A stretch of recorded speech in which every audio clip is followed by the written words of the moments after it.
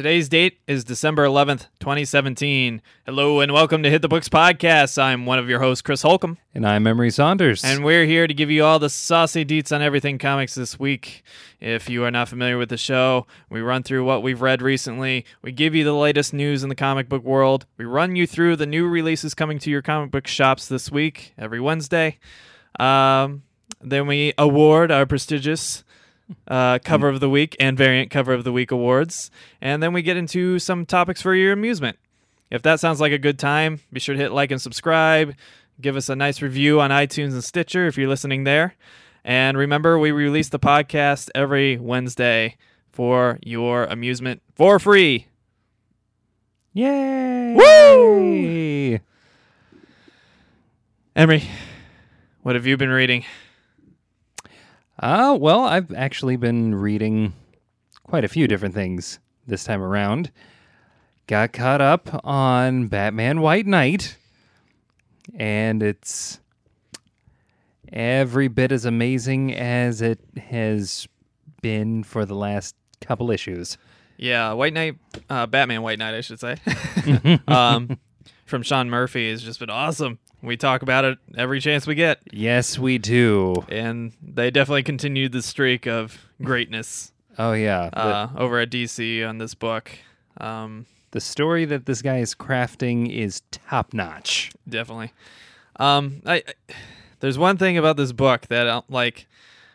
The minor peeve. The minor peeve, which they did with my favorite character, Dick Grayson. But it's very minor peeve. Other than that, great book still. Art's still wonderful. Story is still intriguing and fun and cool and interesting. And I still love what they've done with the Harley Quinn character. So. Oh, yeah. Yeah, that one continues to surprise. And they use my favorite version of Alfred, which is pretty cool. Oh, yeah. No spoilers, but, you know. He's used in the way that definitely fits how this book is going to go. Especially in the modern era, you know. Oh, yeah. They use a very familiar version of Alfred that's not quite the gangly old British butler that we all know and love. Anything else?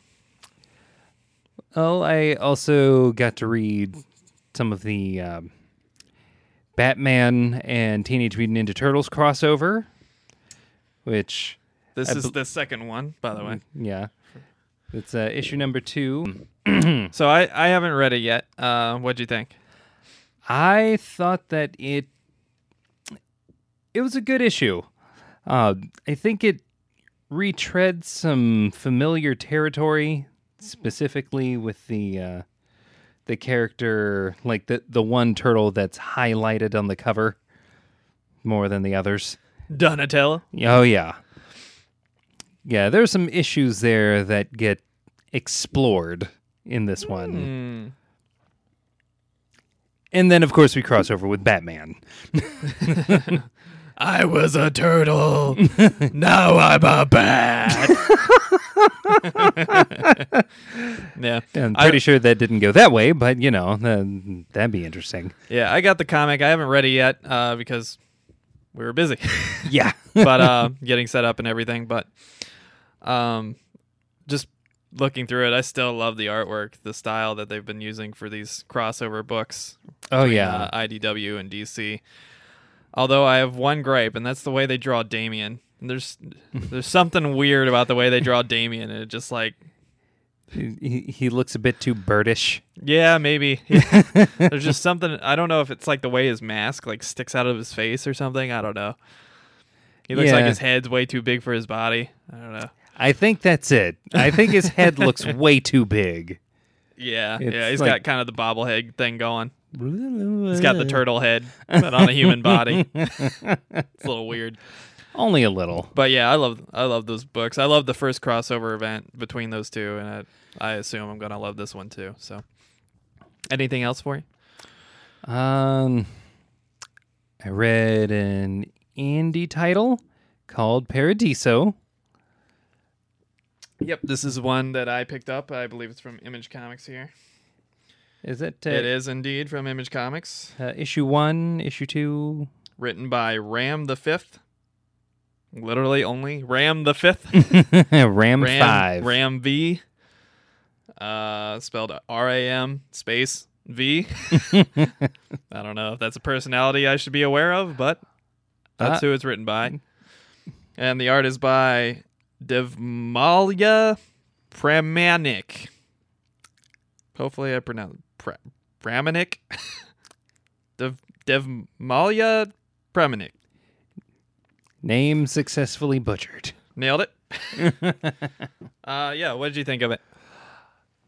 It was a interesting, kind of like far-flung future, but the future's like decrepit and dilapidated type story-ish. Yeah.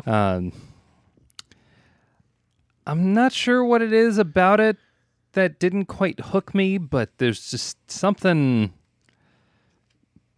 Maybe it was the last couple of pages advertising a comic that I really didn't like. Yeah, at the end it advertises and gives a sample of Void Trip, which we read, I don't know, last week or the week before. Yeah. And we weren't big fans of, but I don't know. You gotta do what you gotta do, Image. Yeah, I guess.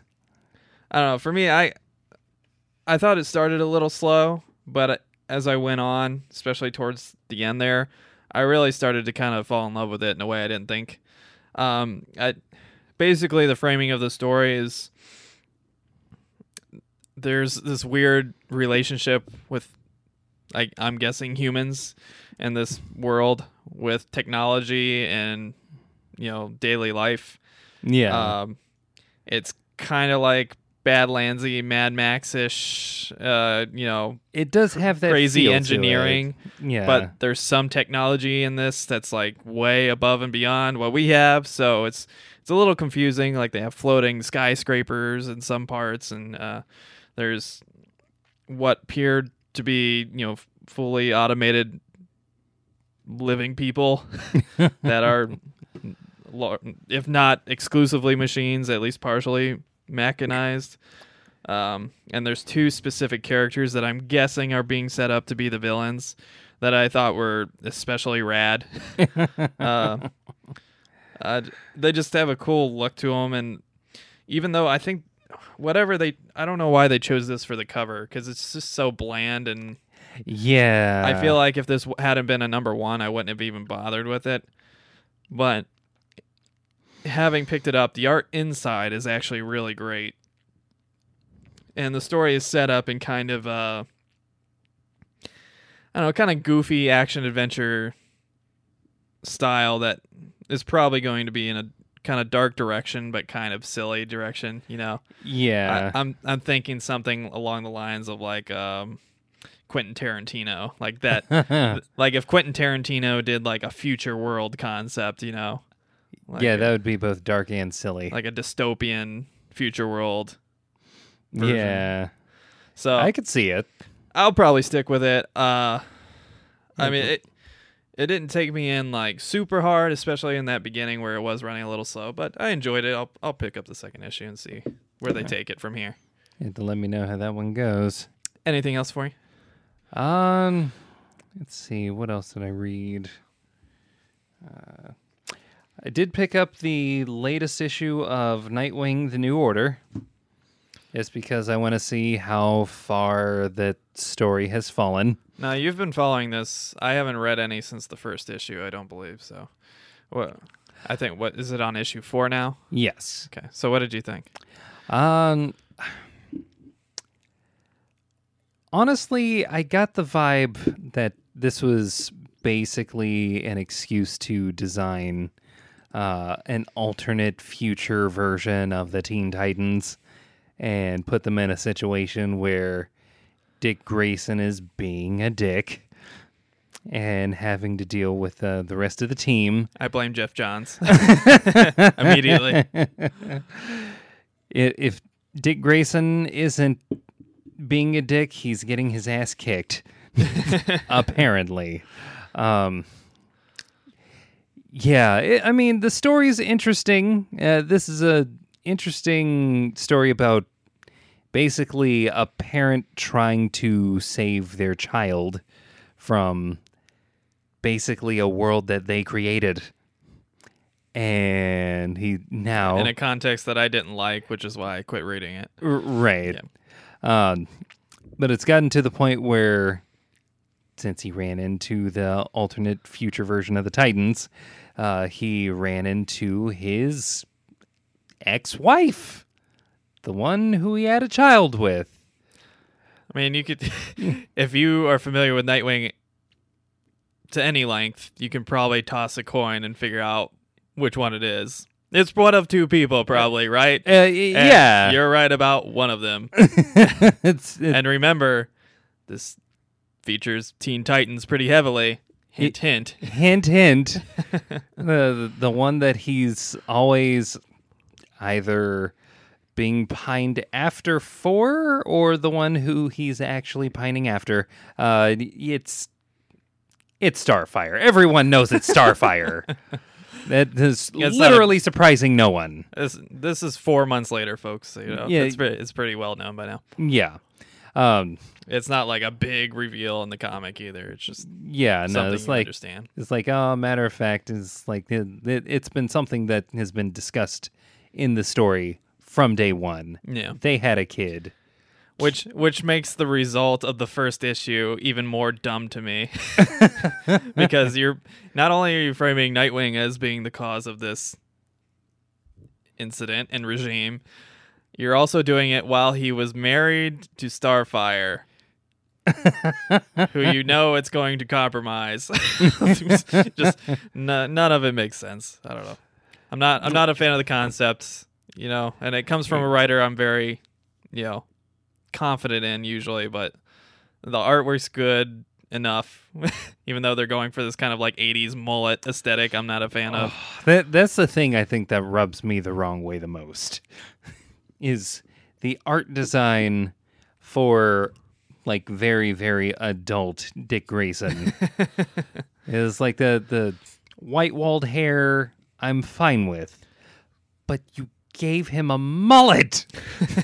I thought we were past this. So how have you felt about this specific issue?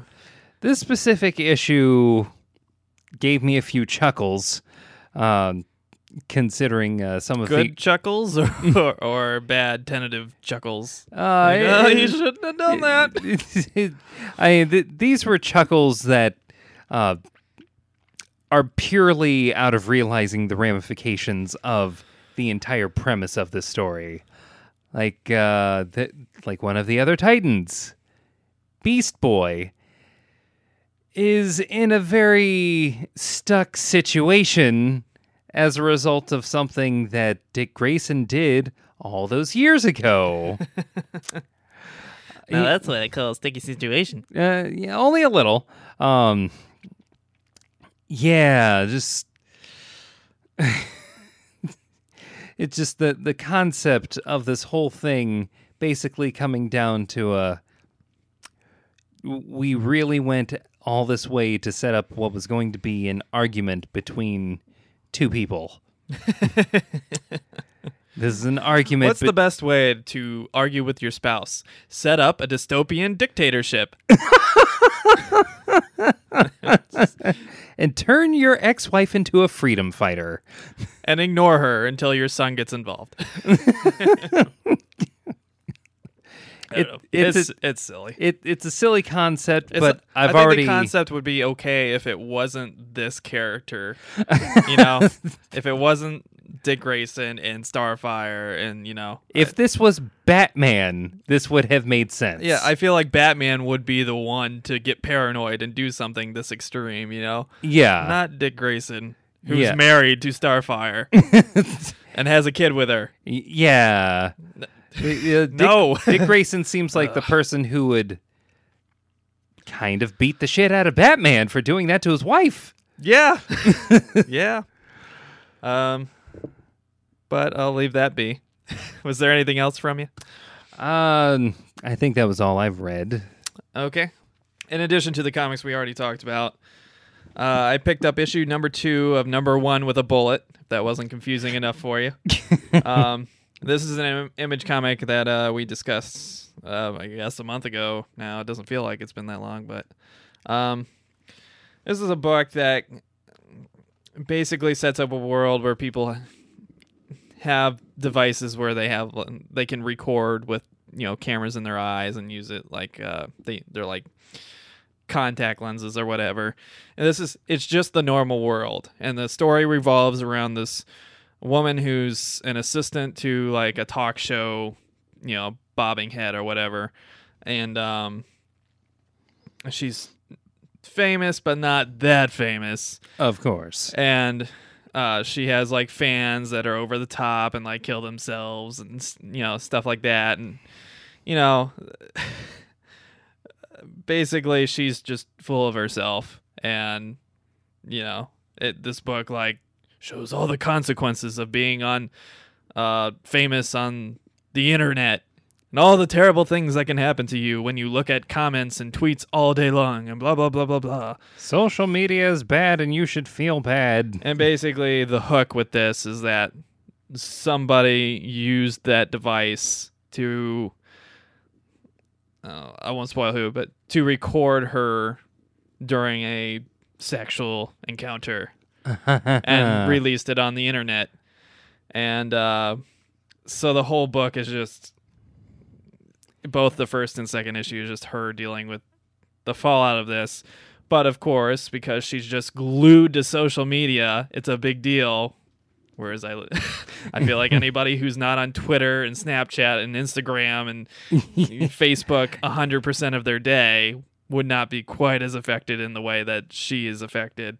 Yeah. And has consequences for her relationship because she's in a very specific type of relationship. Again, kind of going with the thread of this kind of Californian, I'm always the victim here, blah, blah, blah, blah, blah. And like the premise is,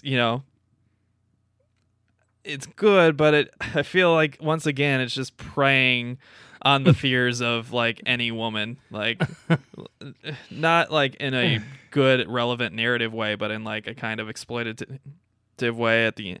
And at the end, once again, she has this big, long interview with herself, the writer, about her,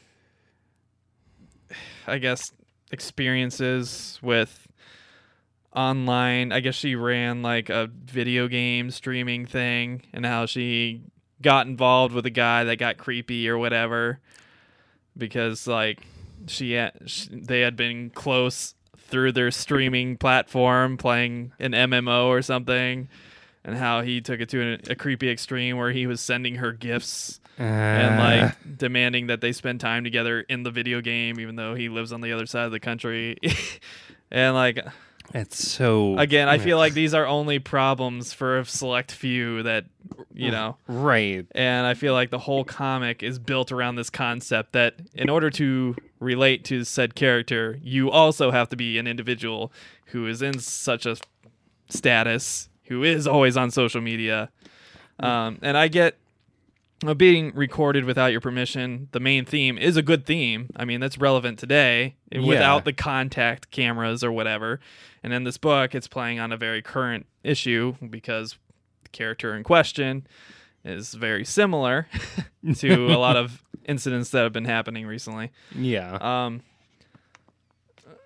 But again, I feel like it's just like the first book. It started off really intriguing, really cool, really interesting, and then it just gets to this other like preachy platform, and it becomes less of an interesting story and more is just like a soapbox for the writer. Right. And then she once again interviews herself in this long thing at the end and giving stats about internet abuse and stuff, and it seems more about, yeah, just as you were saying, giving the writer a platform as opposed to telling a story that's worth telling. I mean, it's never, I would never advocate somebody harassing somebody on the internet or something like that.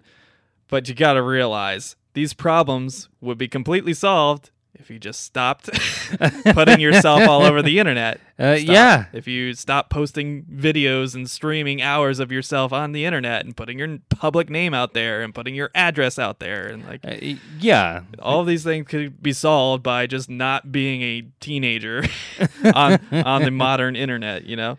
Yeah. And it just seems kind of silly to me, you know?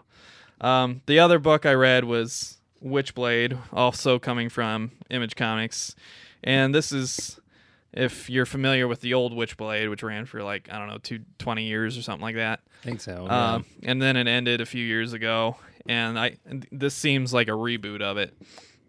And this one's taken over by Caitlin Kittredge and Roberta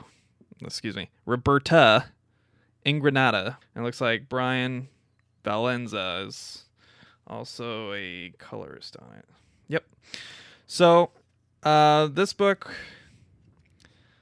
I mean, if you're familiar with the Witchblade series, you're going to be fairly familiar with the concepts that are going to be brought up in the book. I'd say the one difference with this is it's, again, kind of preying on the modern woman's fears, and again, kind of taking advantage of it. But I think the difference with this one is this one's done appropriately. This one's done in a way that makes sense, in a way that's coherent, in a way that isn't, you know, something that only a person that's has millions of followers on the internet or something would be able to compare to, you know? Right.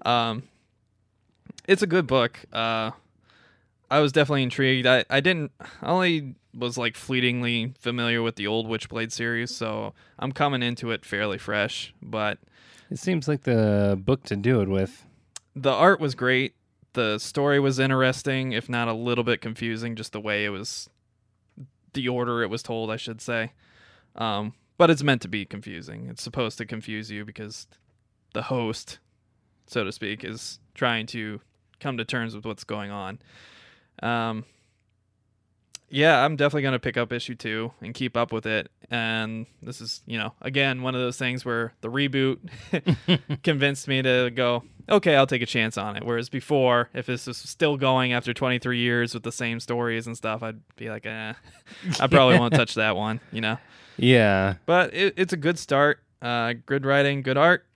It wasn't, I wouldn't say, like, outstanding or, you know, above and beyond like something like a Mr. Miracle or Batman White Knight or, you know, those sorts of things, but it was good. It was solid, and you can't really ask for much more, especially from a reboot, you know? Yeah. And then at the end they have a nice little interview with the writer and artist about how they're trying to take care in this reboot and, you know, bring something new to the table while trying to avoid, you know, disappointing fans or whatever. Making sure to do it right. Well, I think that brings us to our segment, Did the Content Match the Drapes? Ooh. This is our weekly segment where we discuss whether our cover and variant covers of the previous week had content as good on the inside as the cover on the outside. Last week we had Nightwing number 34, I want to say. Yeah. For the variant. Fortunately, it was in the middle of a huge arc, so we didn't have enough time to catch up on it, and I haven't been keeping up with the new Nightwing because Rebirth kind of, I don't know, made issues. Yes, it did. No pun intended. But the other book we had was Hawkeye number 13, which was the beginning to a new arc.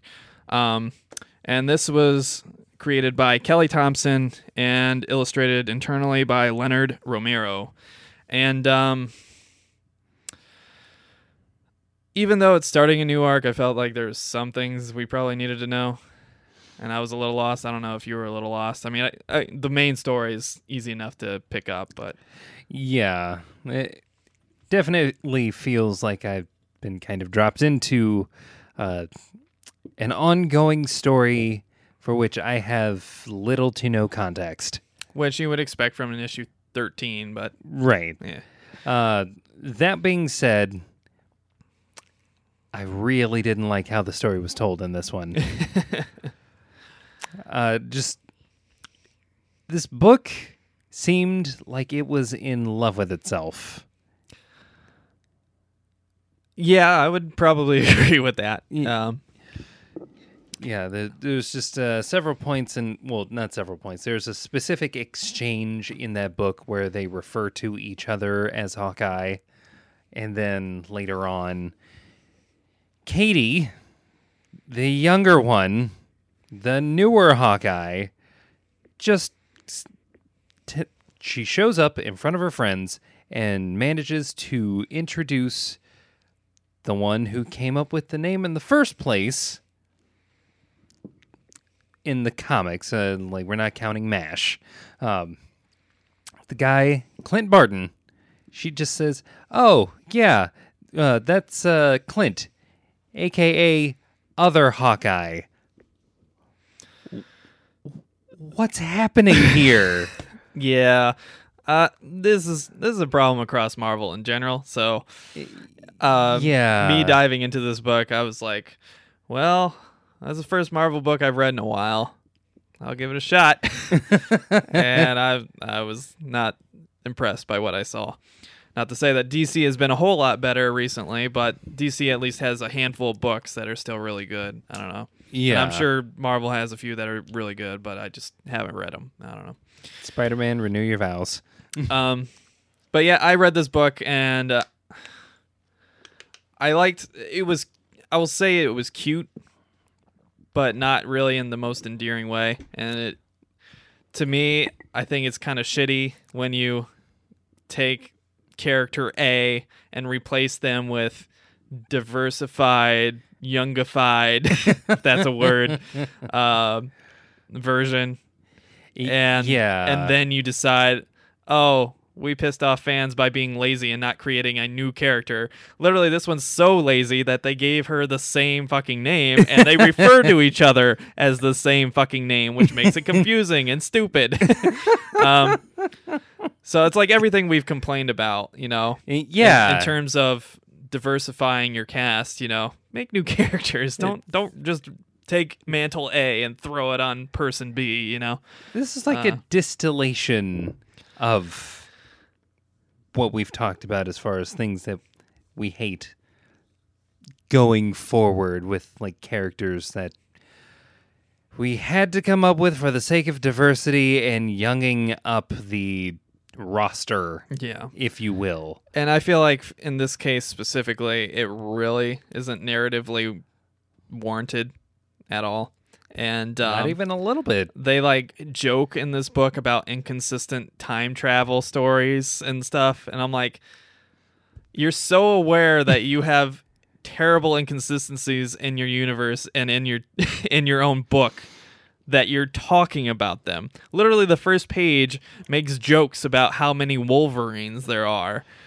And how they can't keep track of them because there's old man Wolverine. There's the regular typical Wolverine who's kind of dead but kind of not now. Then you got the X-23 Wolverine, and then you got the regular X-23 who isn't a Wolverine. It's just, and then you have X-23 Wolverine as another tiny follower that was referred to as Little Wolverine. It's Wolverines on top of Wolverines, on top of another fucking blade popping out of your armed asshole. Yeah, it represents everything that I think alienates potential new comic fans from Marvel and DC specifically. Yeah. When they just have all this nonsense going on.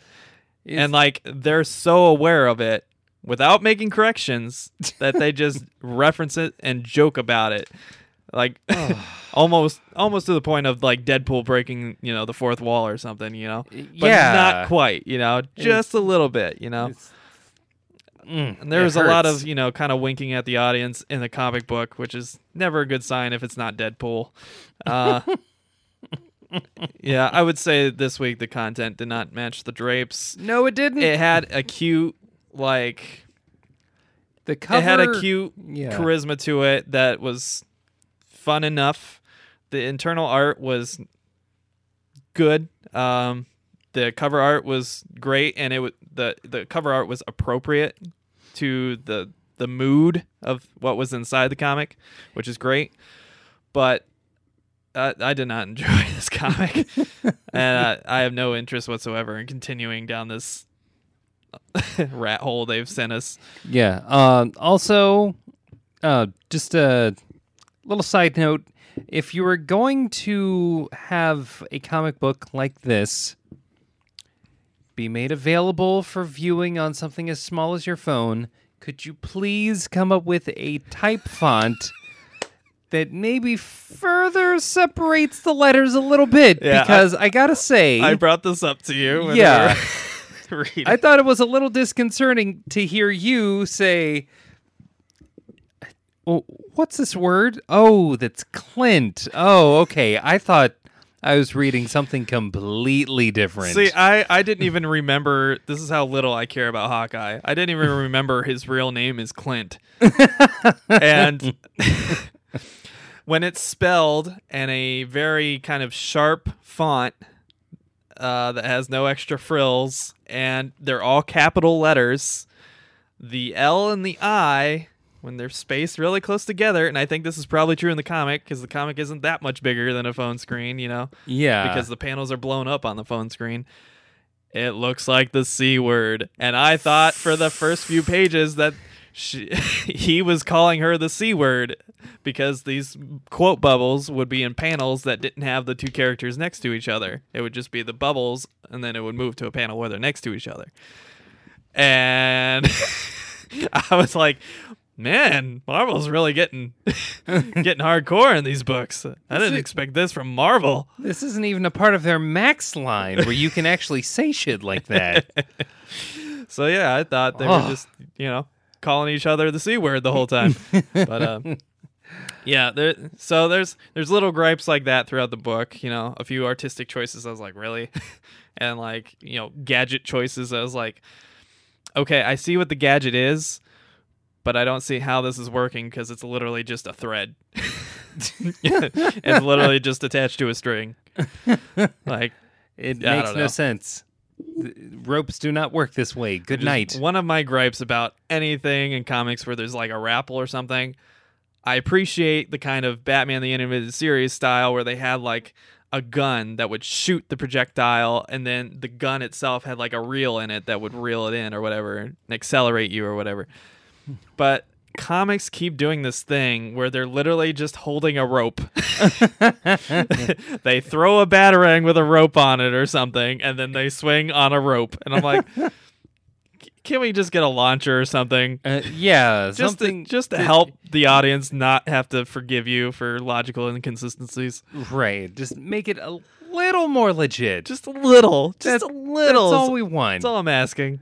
It's like Green Arrow, I love you to death, but you have got to come up with an arrow or something that makes sense for you to like shoot out a rope that goes that long. I wouldn't. It wouldn't be a big deal if it was just like a grapple hook or something that he shot and it became a hook, and then he climbed it like normal. Right. But no, it's always like they shoot the grapple hook, and then it gets stuck in something, and then it reels them in at like super speed so they don't like slam into the wall or anything, to just go straight up. I'm like, I don't think that's how it's gonna work. It's like it's not physics. That doesn't physics. How does that work? Comics. But no, there's just silly rant there. Yeah. But yeah, I'd say don't, unless you really like the cover, which we did, probably don't pick it up. Would you agree? Oh, I would definitely agree. Wholeheartedly. Well, that takes care of our segment. Did the content match the drapes? It did not. With that, let's get into the news. First up, there's a lot of news this week, so let's try to pound this out fast. First up on the news, we have the new Venom movie is going to be based on the Venom, Lethal Protector, and Planet of the Symbiote storylines, according to director Ruben Fleischer. The movie is due October 5th, 2018. God damn it. Are you familiar with these storylines? I'm familiar enough to realize that sounds like they're making a Venom movie that is basically going to have no relation or tie to Spider-Man. And they had one job. They had one job, and that was to introduce Venom the right way. And the only way that Venom works is if you have the symbiote suit come into contact with Spider-Man first. That being said, those were decent stories. And they have Tom Hardy playing the lead role, so I think he'll do fine with it. It's just... And you're getting Eddie Brock, so... Yes. There's that. Eddie Brock, like legit Eddie Brock. As long as they keep Venom, the creature, large, like hulking and monstrous. Yeah. None of that, we're going to put a rubber suit on Topher Grace bullshit. And next up, this brings some other related news. Related news, oh man. Disney and 21st Century Fox have reportedly agreed to terms on the purchase deal that they have been discussing for weeks and weeks now. This comes directly after Comcast dropped its bid for 21st Century Fox, which was the primary competition. Details will be announced in the coming days, reportedly. This would potentially mean that the X-Men and Fantastic Four franchises will likely be back in the Marvel Studios universe. Emery, what do you think? Now, I think we need to take everything with a grain of salt here, because we don't know what the terms of the deal are. It could be like a Sony deal, or it could be a full buyout. It looks like it's probably a full buyout. But this could have some other repercussions, since there's already several movies being produced and prepared by 21st Century Fox to, not the least of which is Deadpool 2. We have this Dark Phoenix universe X-Men movie, which I really don't want, but whatever. We have the Gambit movie they've been producing for nearly 4 years now. Which is supposedly going to come out this year, but I don't see it happening. Probably not. And I don't know. There's just they have a lot of properties. That New Mutants, that's the other one. Yeah, which looks like it'll probably be good, but who knows? They have a universe which is already built and pretty good for the most part. We've talked about this extensively, but it's not without its missteps, but it has been profitable. I feel like we're going to have a weird issue here, especially with Bryan Singer dealing with his alleged problems.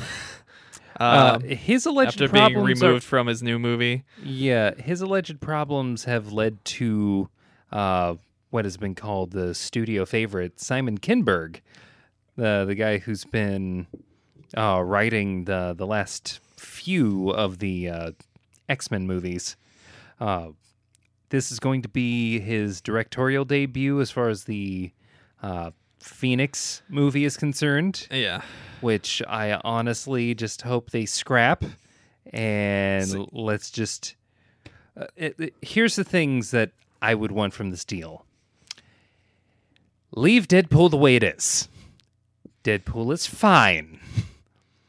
If we can have, like, dark shit happening in Marvel's Netflix universe, I think we can withstand a rated R, like this one rated R property. Yeah. With that being said, I really want them to scrap everything else but New Mutants. Now, this brings me to what I feel about, the DC expanded universe, whatever, the movies, the Snyderverse. Yeah. I've been saying over and over and over, these movies are not getting better, they're getting worse. They need to just scrap what they have on the docket right now and just restart with new production crews, new directors, new ideas. Because clearly it's not getting better, it's getting worse. And that's kind of how, with the exception of Logan and Deadpool, kind of how I've felt about the Fox universe for a while. Fantastic Four started bad and got worse. You have, the X-Men movies, which, they had like a okay start, good start, and then they kind of squandered the third one, and then they had the terrible Wolverine Origins movie, but then they kind of redeemed themselves with the Wolverine and, you know, all these expansion movies or whatever. X-Men First Class. Yeah, First Class was good, and then they, you know, Days of Future Past. Days of Future Past was good. I had issues with both those movies, but they were still good. Yeah. And then you had Apocalypse, which is awful, and setting up for the Dark Phoenix saga, which is not good. You never want a bad movie being the foundation for your future movie. Yeah. Yeah. God. So I would completely agree. They if this has happened and it is a signed and done deal, I'm a little worried in one regard because Fox brought an edge to their hero universes that I don't think Disney would ever touch. For the most part, I mean, maybe Star Wars Rogue One indicates maybe a little bit different, but even that wasn't like egregious as far as adult content and kind of depressing storylines or whatever. That being said, though, I think it would be great to have the X-Men back in the Marvel Universe where they belong, next to the characters they belong with. The Fantastic Four, I know you love them. I don't really give a shit about them, but you know, if anybody can do them right, it's probably Disney and the Marvel Studios. But I feel like X-Men is rooted in a darker world where you do have the things like prejudice and injustice and, you know, torture and exploitation and experimentation. You know, these are themes that I don't think you can, even in a PG-13 setting, do great. And I think even the Fox universe, you know, Deadpool was the first rated R one that they really committed to, but they still put some pretty dark stuff, you know, in those prior movies. They might have toned it down a little, you know. Yeah. But with Deadpool and Logan, like, you really saw what they could do if they just, you know, quit restraining themselves, and I think they did a great job. So I hope Disney continues with that tradition, specifically for the X-Men universe. You know, the other stuff, maybe not so much. You know, I don't think Captain America needs an extreme R-rated film, you know, because that's not what the character is, you know. Right. But I think X-Men absolutely should maybe stick closer to that route. Yeah. With that being said, I am fine for darker stories, just as long as I have, like, there's just like a couple of things that I want to see. Like, you know, the X-Men having like a baseball game out back. Or, you know, going on vacation, celebrating. There's like the themes of like, that's right, this was pre-Hogwarts stuff. Yeah. Like, these are all people in school. Like, let's make... Not all of them, though. Not all of them. The X-Men themselves are typically not the school-age ones. They're usually the teachers or, you know, assistants, whatever the case may be. Right. But this is still a school atmosphere. Yeah. It's like their leader is literally a professor. Like, maybe... that can exterminate the human race with his mind, but, you know... We'll just forget about that. Minor oversight. He can, but he won't. Unless someone takes him over, then he will. Senile. Whoa. The biggest thing with that, though, with them being brought over to the MCU, is I want their costumes to change. It's been black since day fucking one. See, that's where I'm probably always going to disagree with you. I don't think the black was bad. Like, it's fine. It's appropriate for the real world, which is where these movies were made.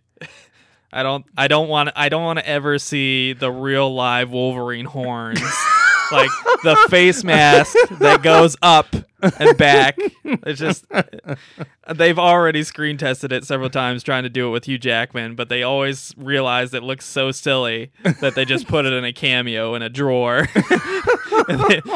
they tried. It looks goofy and they can't do it. And I don't think the bright colors would really lend themselves if they're like muted or whatever. okay, but if they're like the bright yellow and blue and just, I think it'll look a little silly and come across a little goofy on the big screen. I disagree. Yeah, I know. If Captain America, the person... Captain America looks like a goofball. He looks like an idiot. Especially before they tone down his uniform in Winter Soldier. Iron Man. It's Tony Stark. He's not trying to hide his identity at all. Thor. Thor doesn't look goofy. He's just wearing armor and a red cloak. Plus, he's from another world. Like, that's not relevant at all. Let's see. Hulk has stretchy pants. Big deal. I'm just saying. I'm not saying remove the black completely. I'm saying make that the backdrop to what's supposed to be on those costumes. All right. I'm sure they're going to make it flashy and iconic and goofy because that's what Disney does best, but I don't know. They have to own it. I don't want to see a 5'3" fucking munchkin draped in bright yellow on the big screen. I do. Huge jacked man, save us. But no. I will definitely settle for him coming back for like Avengers 4. Yeah. There's other properties that we should also look out because if this is a complete purchase of 21st Century Fox, other properties like The Simpsons, like Predator, Alien, Dr. Dolittle. These come on. But these Dr. Dolittle, I hate you. But these big franchises like this that are well known and not very family friendly, they're also going to be affected by this, Yeah. And granted, there hasn't been a good Predator movie in a long time. Aliens, I haven't seen the new one. Maybe it's good. I don't know. I didn't like Prometheus that much, but they haven't done... Oh, you didn't like Prometheus? No. Then you're not going to like Alien Covenant. All right. Like, for me, the peak was Aliens, the second movie. First movie is also great. Third movie, ooh. We're getting a little weird. Only a little. And then everything after that is like, oh, no. Yeah. Yeah, that's one of the other things to look out for with this purchasing of 20th Century Fox. A lot of things could change. A lot of things could be kept the same. I think the biggest thing that they're most concerned with is, one, having the rights to X-Men and Fantastic Four, and then all of the other things that are also part of the deal are just hopefully going to maintain them so that they make money, or maybe improve some of these titles the way that everyone knows they need to be. Yeah. And proof positive for this? The Punisher. Oh my God. This is a show on Netflix, mind you. This is technically co-opted by Disney and ABC. This is a show that has some of the most brutal graphic violence I've ever seen in my life. I feel like they'll take a little extra chance with television, especially on a streaming app, but point taken. Right. Yeah. Spoiler alert, there is a scene that involves kink. And by that, I mean car battery, electrodes, balls. Classy. This is in the right realm or sector of entertainment Disney is fine with. Which is kind of funny. Every time I saw something that weird or something that not Disney, I would just say in my head, brought to you by Disney. Well, I've told you about my fan theory that Snoke is just Walt Disney being kept on life support. Somehow I still would not be surprised by that movie if that were the case. So, yeah, I don't know. I'm convinced he's on life support somewhere. Some robot android. Walt Cryogenically Disney. frozen. Yeah. Manipulating everything from the background. Slowly conquering all media. We will buy them. Do it. I think it's time. Do it, Mickey. So those of you unfamiliar with Walt Disney's sordid history, Oh. you might want to look into that. Yeah, look it up. Google it. He was not quite the happy person he was depicted as by Tom Hanks, I believe. No. Yeah. That movie was a little wrong. Only okay, not a little. It was a lot. Like they make Walt Disney and the creator of was it Poppins? Was Yeah. it Mary Poppins? They make him like best friends by the end. Like she hated him to his grave. They hated each other until their dying days. Oh, yeah. That Like, was nothing about that was true. that was a bitter feud. Yeah. My God. Oh well. Next up on the news, as we alluded to earlier, following Justice League's bad financial performance, bad being relative, good for a normal movie, not so good for a movie that cost $300 million, not Right. including advertising and promotion. One of the two heads of the DC film division, John Berg, is stepping down. Jeff Johns will remain as the other head and as creative director. Tony Emmerich, Warner Brothers Picture Group president, has announced reclaiming the currently separate DC film branch and bringing it back into the Warner Bros. Proper umbrella. So it looks like Warner Bros. Gave DC some freedom with Jeff Johns and Lemire and some other people and said, all right, do you, see what happens. No, there's Marvel. Do what they did, okay? But can you do it in like 4 years? That'd be great.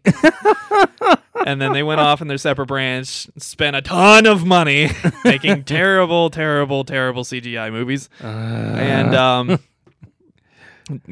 generally declining in quality as time has gone on. And they have a million fucking movies still being announced and in production and nonsense. But literally nothing is the same. Everything is being reshuffled back at the organizational level. The directors are being dropped because of family issues or because of controversies or whatever the case may be, or because of, the director is like, the script sucks and left. There's actors, wanting to get out, but they can't because of their contracts. This brings us to another news item. John Hamm has been vying for the role as Bruce Wayne, Batman, in the movie. Of course he is. And the upcoming movie, The Batman, which is being directed by Matt Reeves. And Matt Reeves has said he's been eyeing new talent because, once again, Ben Affleck doesn't want to be Batman because he's like, oh, fuck, what did I do? This isn't what I signed up for. So we have an entire cinematic universe that is just in utter turmoil. And I'm afraid what Warner Bros. Is going to do is going to keep pushing these fucking movies with new cast and new directors and pretend like nothing's different. Like they're going to take the, Batman 89 into the Schumacher world approach. And I'm afraid they're going to repeat those same bad mistakes, where the difference being the Keaton movies were actually okay. They were good. Schumacher, no. Batman Forever, and Batman and Robin, no. And they just kept recasting Batman and like, oh look, it's the same universe, nothing's changed. And it just got worse and worse and worse. And I feel like bring in a new guy. And I feel like this is a Warner Bros. Problem primarily, but I also kind of suspect that Jeff Johns is causing a lot of this too. Yeah. Because Jeff Johns is the kind of sensationalist. I mean, obviously Snyder has a huge hand in all of these movies, so a lot of it's on him. Yeah. But I have no confidence in any level of these productions. I don't have confidence in the Warner Bros. Studio to do the right thing. Nolan gave them a gift. Marvel and Disney gave them a gift. Both outline perfect approaches and what to do right and how to do it right.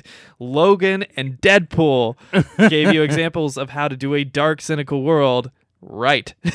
There's so many examples out there, but Warner Brothers continues to announce these stupid movies that nobody wants. We still have things like Wonder Woman 2, which might be okay until you hear what they're trying to do with her, involving giving her new love interests and stuff, and then we obviously know what happened with BVS and Justice League, and what happened with Suicide Squad, an Oscar-winning movie that I refuse to watch. Guess what your Christmas present is? Nope.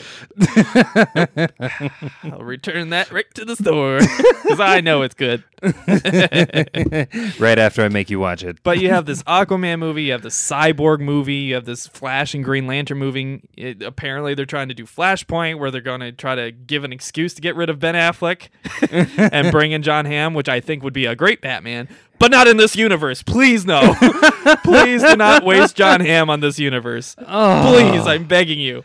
John Hamm would be the perfect Batman. He's the perfect Bruce Wayne. Yeah, he is. You can't do any better. As long as we don't wait so long that he's too old to do it. Right. And it's just like with,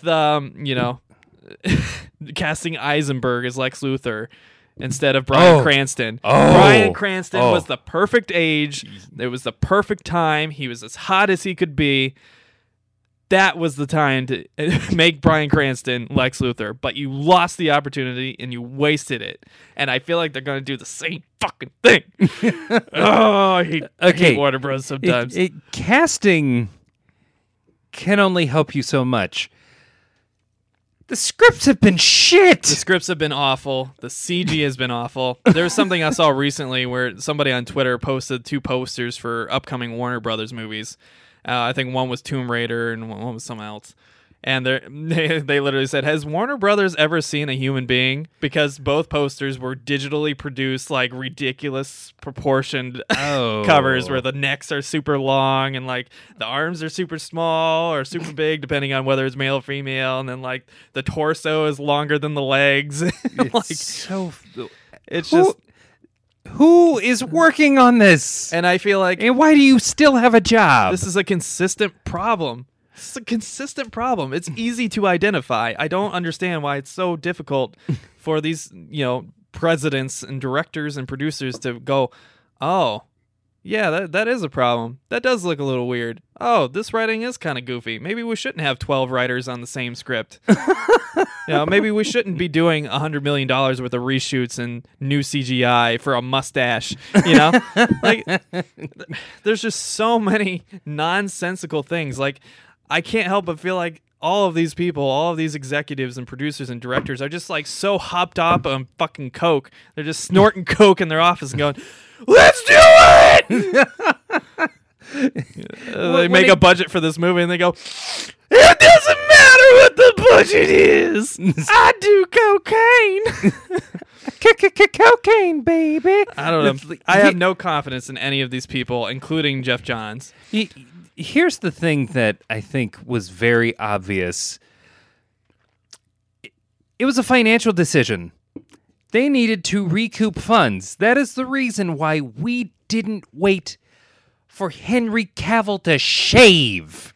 I mean, it's even worse than that, because they were already so deep into this money pit, Yeah. They're signing blank checks for these fucking movies to be drowned in terrible CG and CG sets, It's like that, Wiseau movie, like, why are we filming an alley? There's an alley right there. This is a real Hollywood movie. This real comic book movie. It's like they keep shooting these scenes that are on like a city street or something. Why do they all need to be CG? It's like there are real rooftops that we could be shooting this on. Yes. This real not comic that hard. book movie. It's not a secret. It's not a mystery why these movies are costing so much and why the income from the movies is going down so quickly. Yeah. You keep making worse and worse quality movies. Wonder Woman is the one exception. And even that had an iffy third act, And they're setting up for Wonder Woman 2 to be not very good. Uh-huh. So I'm begging Warner Brothers, if you're not going to sell to Disney, find a new CG studio. First and foremost, Please. do not hire Zack Snyder for another movie. Ever. Ever. Practical effects, for the love of fuck. And please restrict your budget. You don't need to spend $300 million fucking dollars on a single movie. What do you expect? You don't have fucking, Downey Jr. up there who's asking for $40 million per movie. Deadpool probably had a budget that was a fraction of what it should have been. Yes. And Same with Logan. That was the highest grossing R-rated movie Much better of movies. all time. Avengers costs Avengers, which is a huge movie with huge actors and a huge cast. Avengers and much better CG. Avengers cost like $140 million. $300 million. I think BVS was something like $270 million. That's outrageous. And the quality that is represented by that money does not compute. It doesn't. This is not an even ratio here. It's like I could have made cheaper movies based on one of the concepts from Beavis. I feel like and made a better movie. There is stuff on YouTube that people produce that is better in quality than some of the $300 million shots that they gave us. Oh my god! And it's a lot of it is practical effects. A lot of it is better writing. A lot of it is not CGIing a fucking mustache because you can't wait for him to shave it. And the rest of it is maybe not devoting so much of your budget to coke. Yeah. Snorting Colombian cocaine off hookers and fighting off lawsuits, for being inappropriate with people. I don't know. Yeah. So God. I don't fucking know. I have no confidence in Warner Brothers whatsoever. They won me back with the Nolanverse, but I see more and more every year that it was purely Nolan. Yeah. If not for Nolan, it wouldn't have been as great as it was. It's unfortunate that that's the exception to what's kind of been the rule with Warner Brothers. Yeah. Next up, we got some news about actual comic books. Doctor Strange, Damnation, written by Donny Cates and Nick Spencer and drawn by Rod Reese, has been shortened by one issue. So keep that in mind when you go out to your issue. No explanation. I'm guessing Marvel is like, not as many people are reading this as we thought, but the run is going to be reduced by one issue, so be aware of that. I don't know how that's going to affect like covers though, because the covers are like 1 and 4 or whatever. Yeah. Now that's going to be a lie, and people are going to be looking for the final issue and be like, "Where's the final one of this?" It's like, hold on. Yeah. So that's a weird logistical problem to have. Which this is the second week in a row Marvel's had a weird logistical problem, specifically with printing. Yeah. That's not good. Next up. The finale to the Image series Elephant Men has been delayed 3 weeks due to production issues. The final issue, number 80, will be released on January 12th, 2018 now. So keep that in mind if you were reading Elephant Men. Have you read it? I have not, I have not actually. either. I didn't even look at it until it was like in the 40s, so I was like, I don't feel like playing catch up. I'll wait for it on Comixology Unlimited or something. Yeah. Cool looking covers though. Next up, Kevin Smith has recently talked about several scenes cut from the final version of the Justice League. One of those scenes was notable as it featured Darkseid in a vision after Steppenwolf invites Superman to join them in a last bid to save his life. Add one more fucking CGI monster to this fucking thing, and I swear to God, See, slap the shit out of someone. I am just a tiny bit hopeful that the reason they took this scene out of the movie was because they realized, oh, this is bad. I don't think we're going to get as much money as we think we're going to get out of this movie. It's like we have to cast someone. If we want to leave ourselves open to any kind of reboot, we need to cut this out. Yeah. Because that immediately means that there has to be another Justice League movie. Take Darkseid Vision out. Not so much. Yeah. Yeah. Also, as time goes on, it becomes more apparent that Justice League, narratively, was basically a twist on the Avengers. Yeah, maybe a little bit. I don't know. I mean, not a very good one. I don't know. yeah, no, it wasn't a very good one. I mean, Not a coherent one. Yeah, you have this monster from fucking outer space trying to conquer the world for reasons with his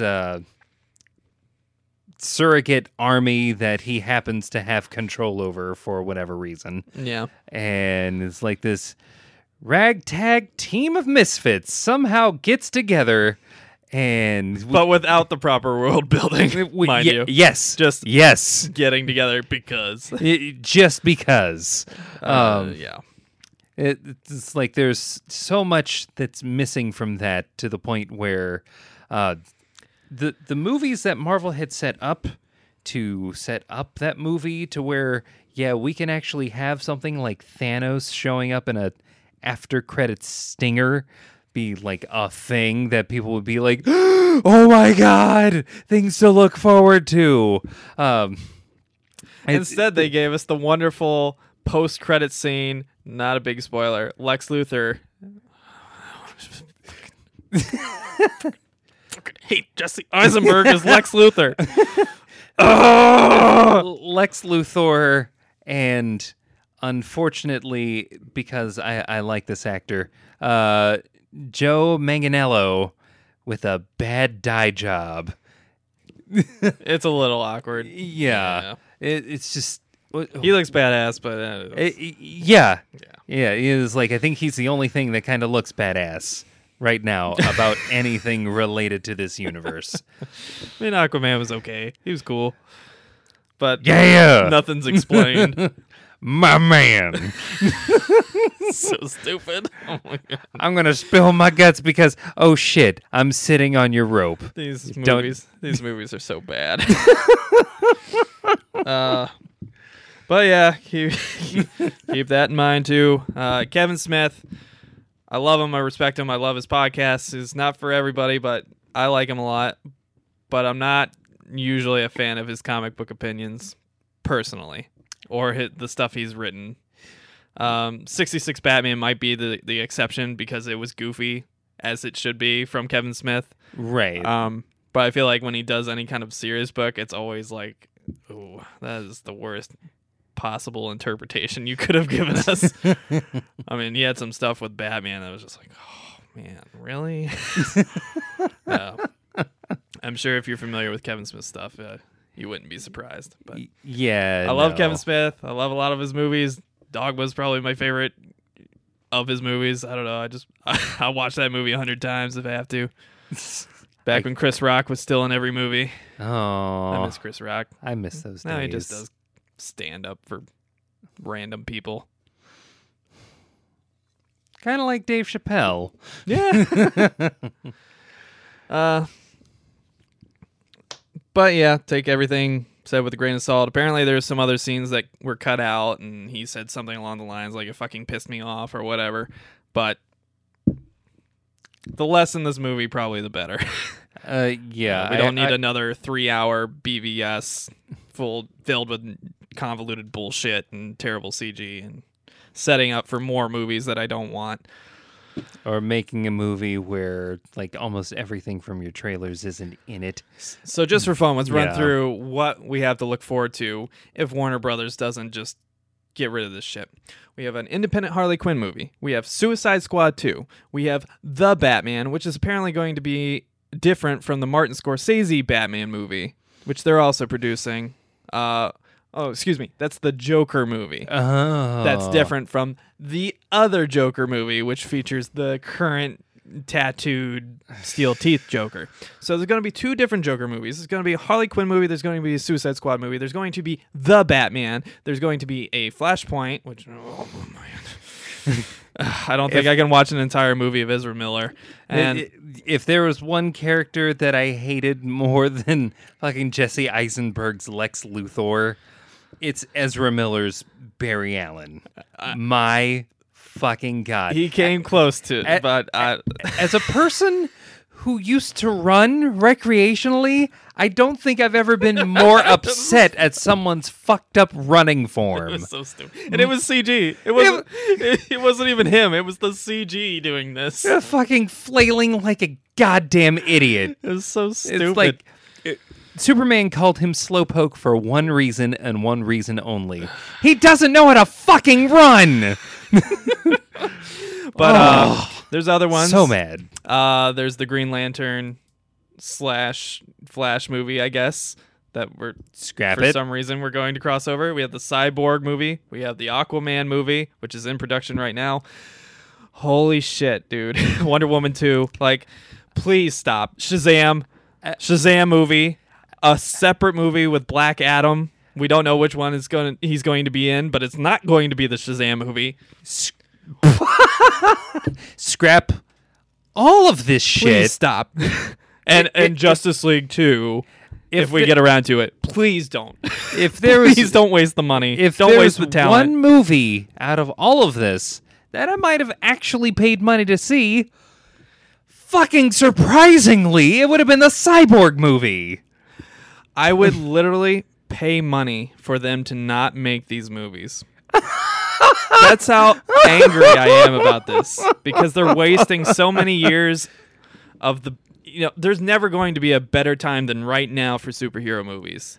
Yeah, no. This is your key market. This is your time. You need to bank on this and do it right before it's gone, because once it's gone, it's gone. People are going to get tired. They're going to get fatigued. They're not going to want to go see these movies anymore.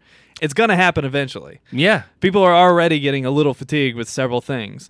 I mean, you gotta. Marvel's kind of oversaturated it all by themselves. Let alone with Sony and Fox and Warner Brothers and right, every other spinoff from other comic companies and Netflix and CW and NBC and all these. Just like we had a year where there were six movies related to Marvel at the very least. Yeah, I just feel like such a huge opportunity is being wasted, and every time they release a bad movie with their characters, all they do is shrink their market. Yeah. Because that scares people away. That scares people that would otherwise be interested in comic books and interested in investing in these stories and reading these stories and buying this apparel and whatever else. Every single bad movie just pushes people further and further away and confirms people's worst fears about comic books and about comic book fans and about comic book writers. It's just... that's all I have to say about that. Yep. But literally, I would pay significant amounts of money for them to just reboot. Just stop what they're doing, drop it all, and reboot.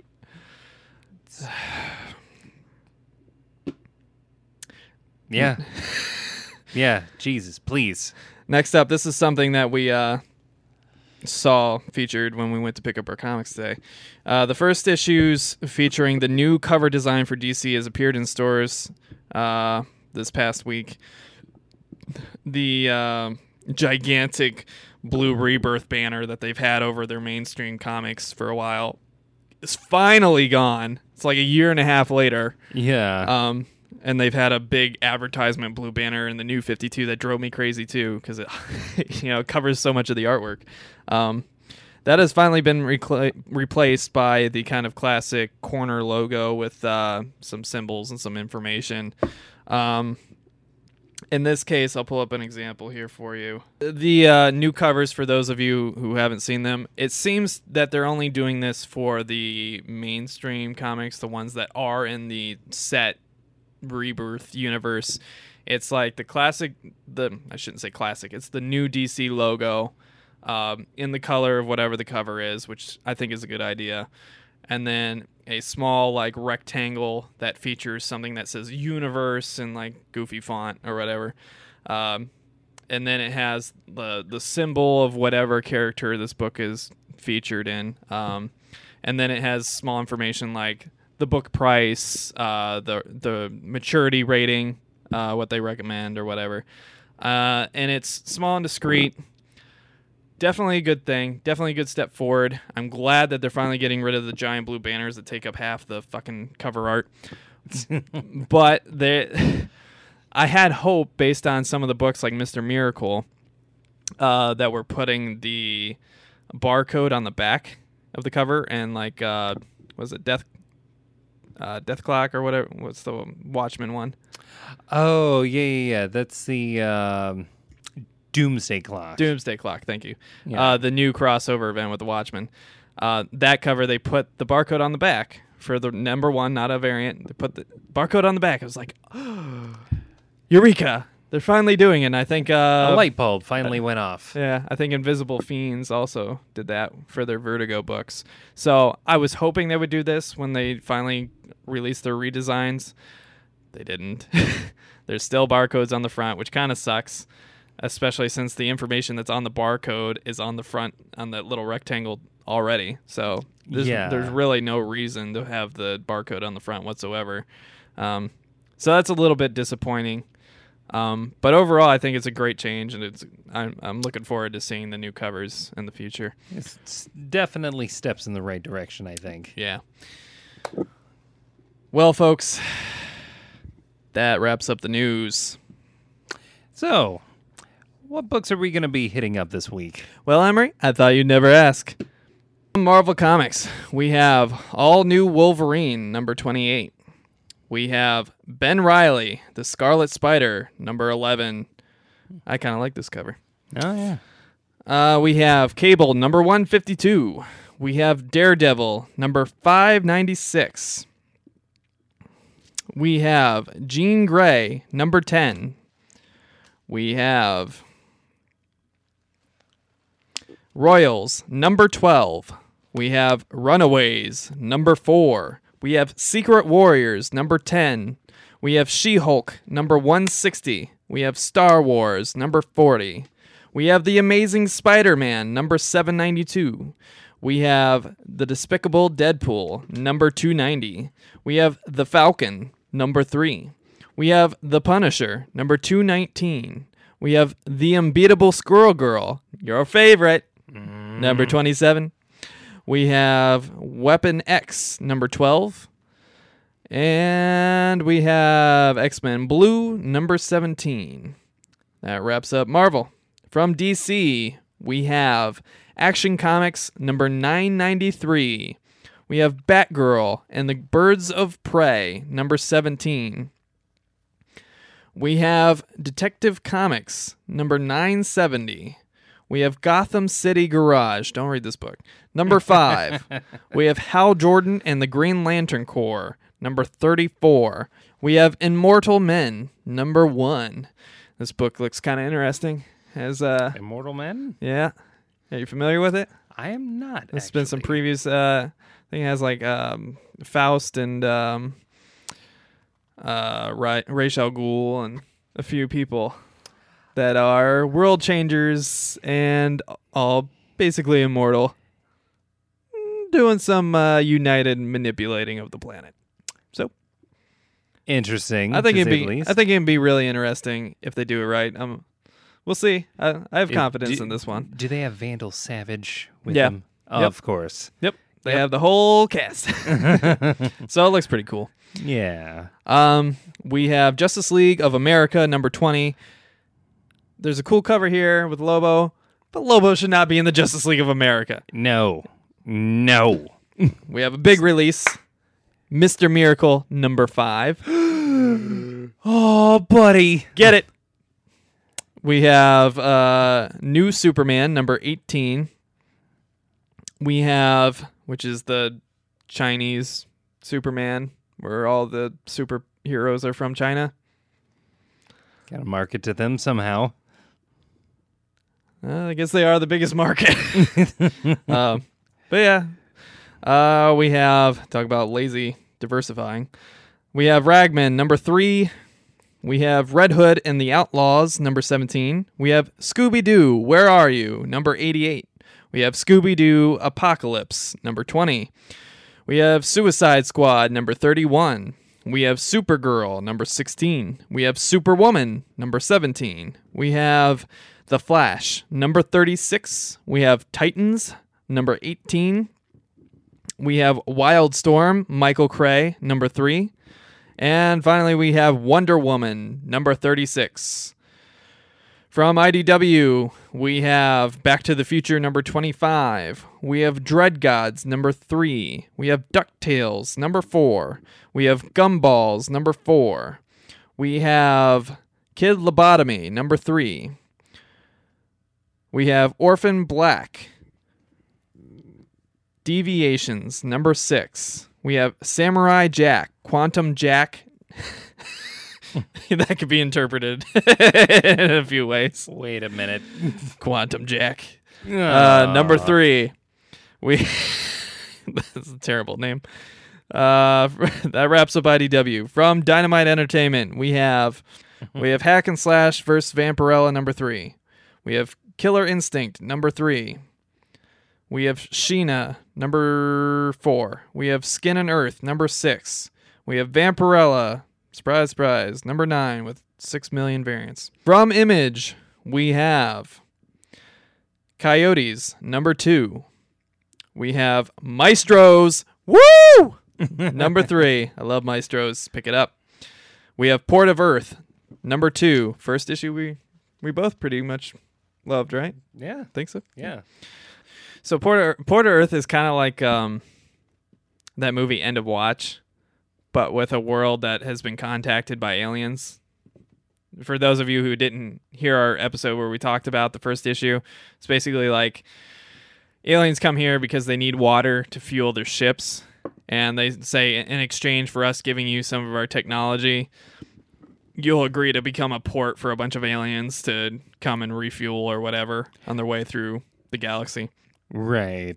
And then it turns out they're less of an international alien organization and more of like an ExxonMobil type of organization, and they really don't regulate anybody or anything that comes through. And so the Earth has to make its own kind of police force to kind of enforce the law, which is no interaction between the two. Right. But of course, nobody listens, and then things that are problematic ensue, and it's a pretty cool book. I like it. I think it could set up for a cool Netflix series, actually. Yeah. Yeah, definitely. Next up, we have Retcon, number 4. We have Slots, number 3, which is another book I read, kind of about a old boxer trying to beat the system in Las Vegas and help people out, and apparently reconnect with his son, maybe. Hopefully. I didn't read the second issue, probably not going to. I wasn't like that impressed by the first issue, but if you like kind of Martin Scorsese movies, you probably like that comic. Which, I like Martin Scorsese, but this one's a little, I don't know. Too much? It's not too much, it's too little, if anything. It's just really slow. Very slow build-up. Yeah. From Titan Books, we have Hercules, Wrath of the Heavens, number 5. We have Rivers of London, Cryfox, number 2. Don't read this unless you're familiar with the backup material, because we were completely lost when there was a cover of the week. From Boom Studios, we have Judas, number 1. We have Slam, The Next Jam, number 4. From Dark Horse Comics, we have Aliens, Dead Orbit, number 4. We have Department H, number 21. We have Giants, number 1. We have Halo, Rise of Atriox, number 4. And yes, that is that Halo, the Xbox guy. We have Harrow County, number 28. We have Jenny Finn, number 2. We have Zodiac Star Force, Cries of the Fire Prince, number 3. From Archie Comics, we have Archie Christmas Spectacular, number 1.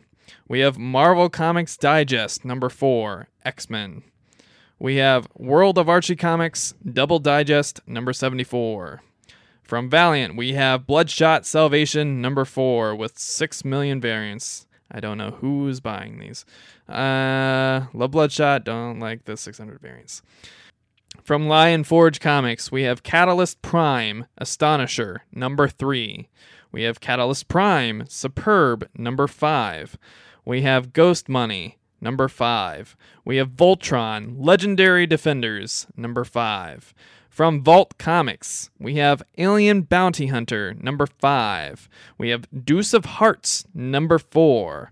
We have Maxwell's Demons, number 3. We have Reactor, number 3. We have Spiritus, number 4. We have Zojaquan, number 5. Hopefully I pronounced that right. From Aftershock Comics, we have Animosity, number 11. From Vertigo, we have Bug, The Adventures of Forager, number 6. I am but the Bug.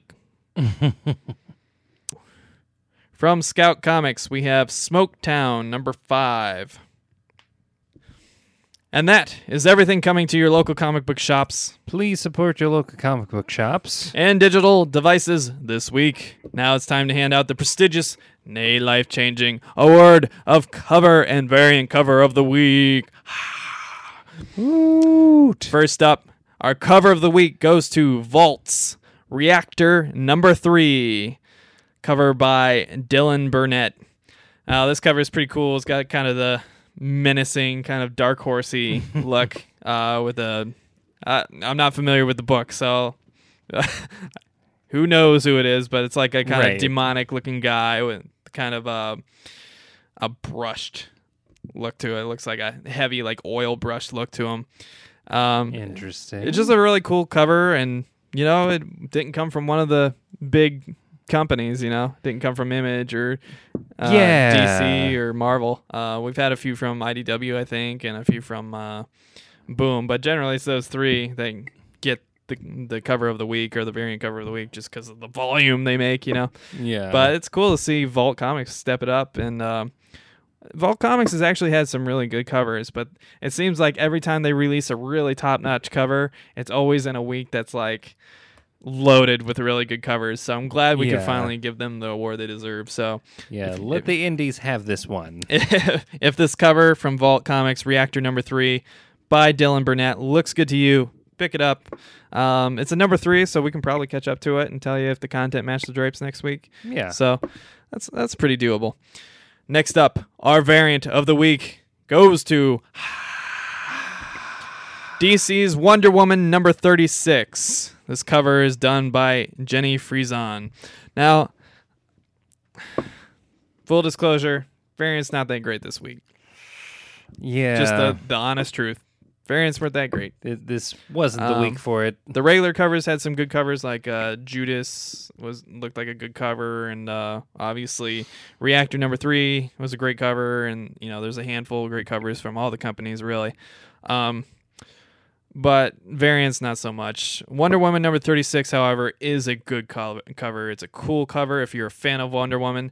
I thought that this should have been the regular cover because I look at the cover art for Wonder Woman over the past few issues, Justice League too, the mainstream Justice League title, and both of those books, I don't know if they just changed artists or something, but both of those books' regular covers have just been really subpar, like just not good.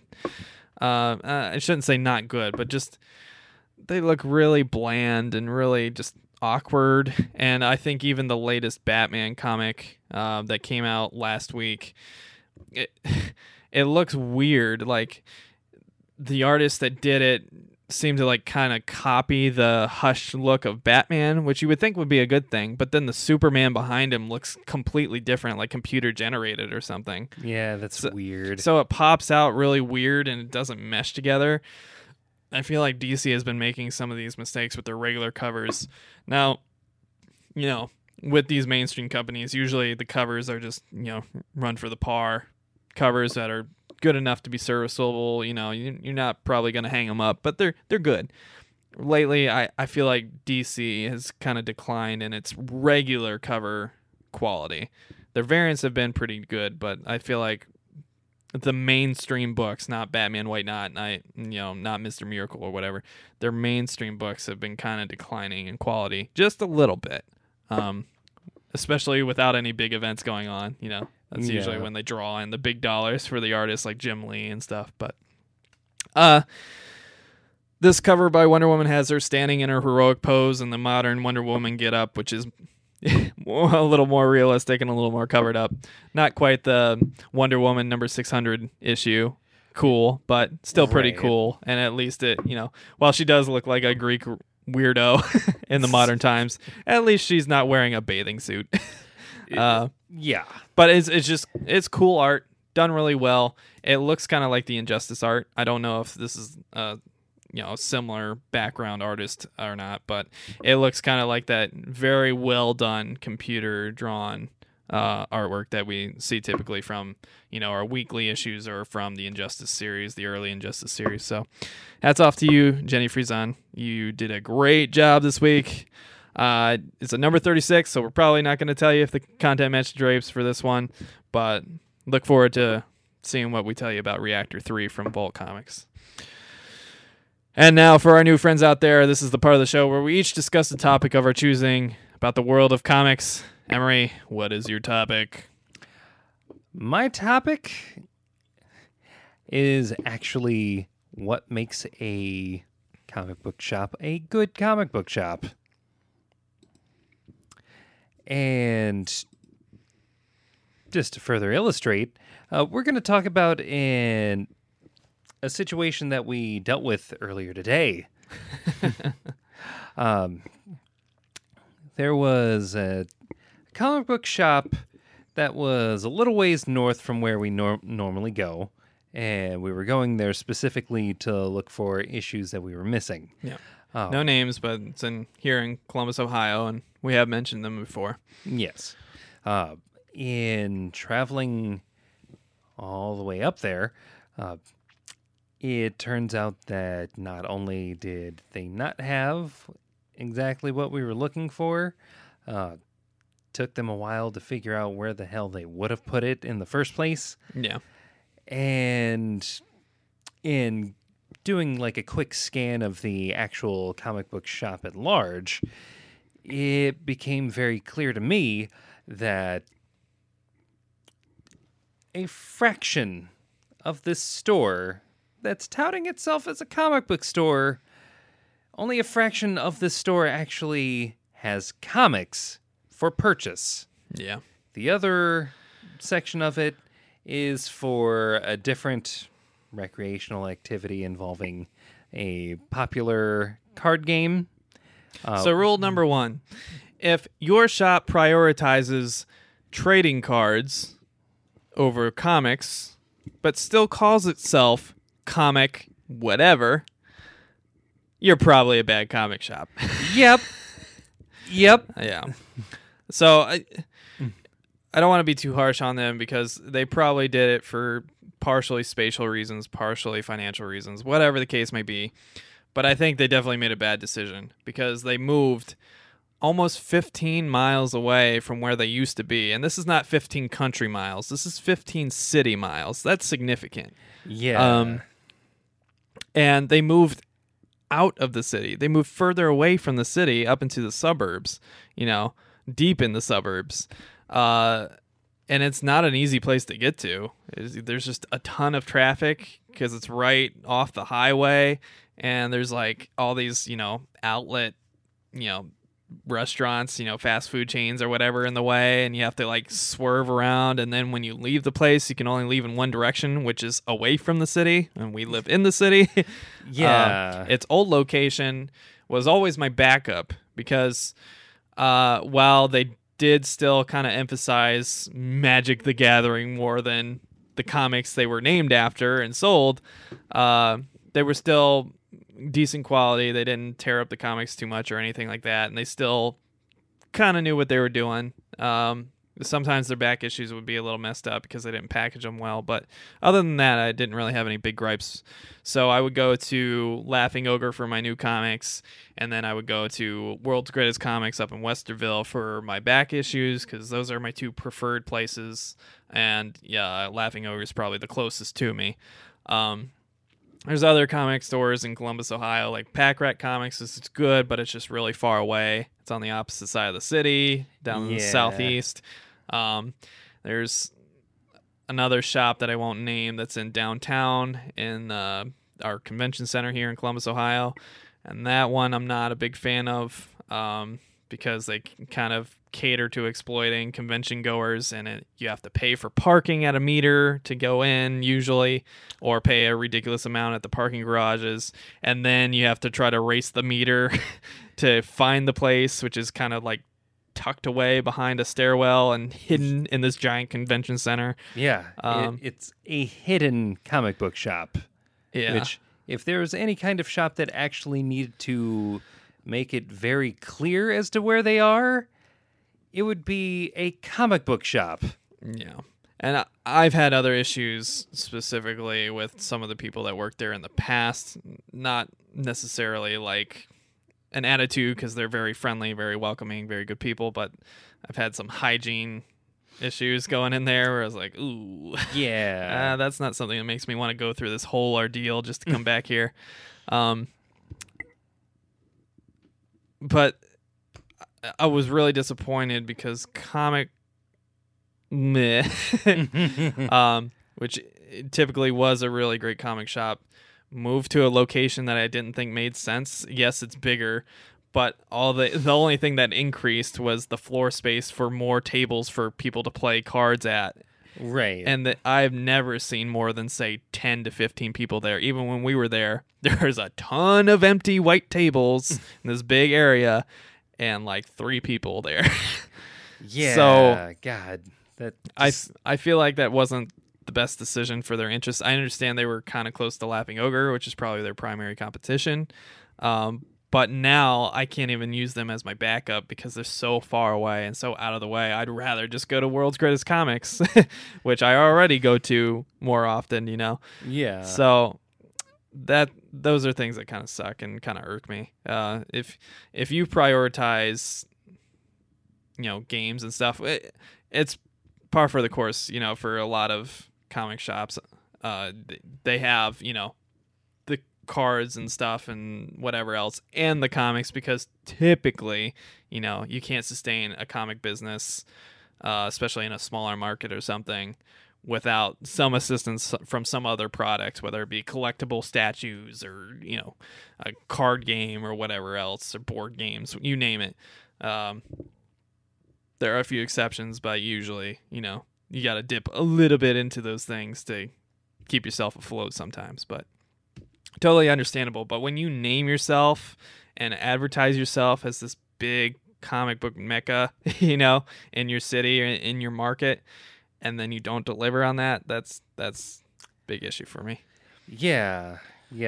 Like, comics should be the focus if comic is the first part of the title of your business. Yeah.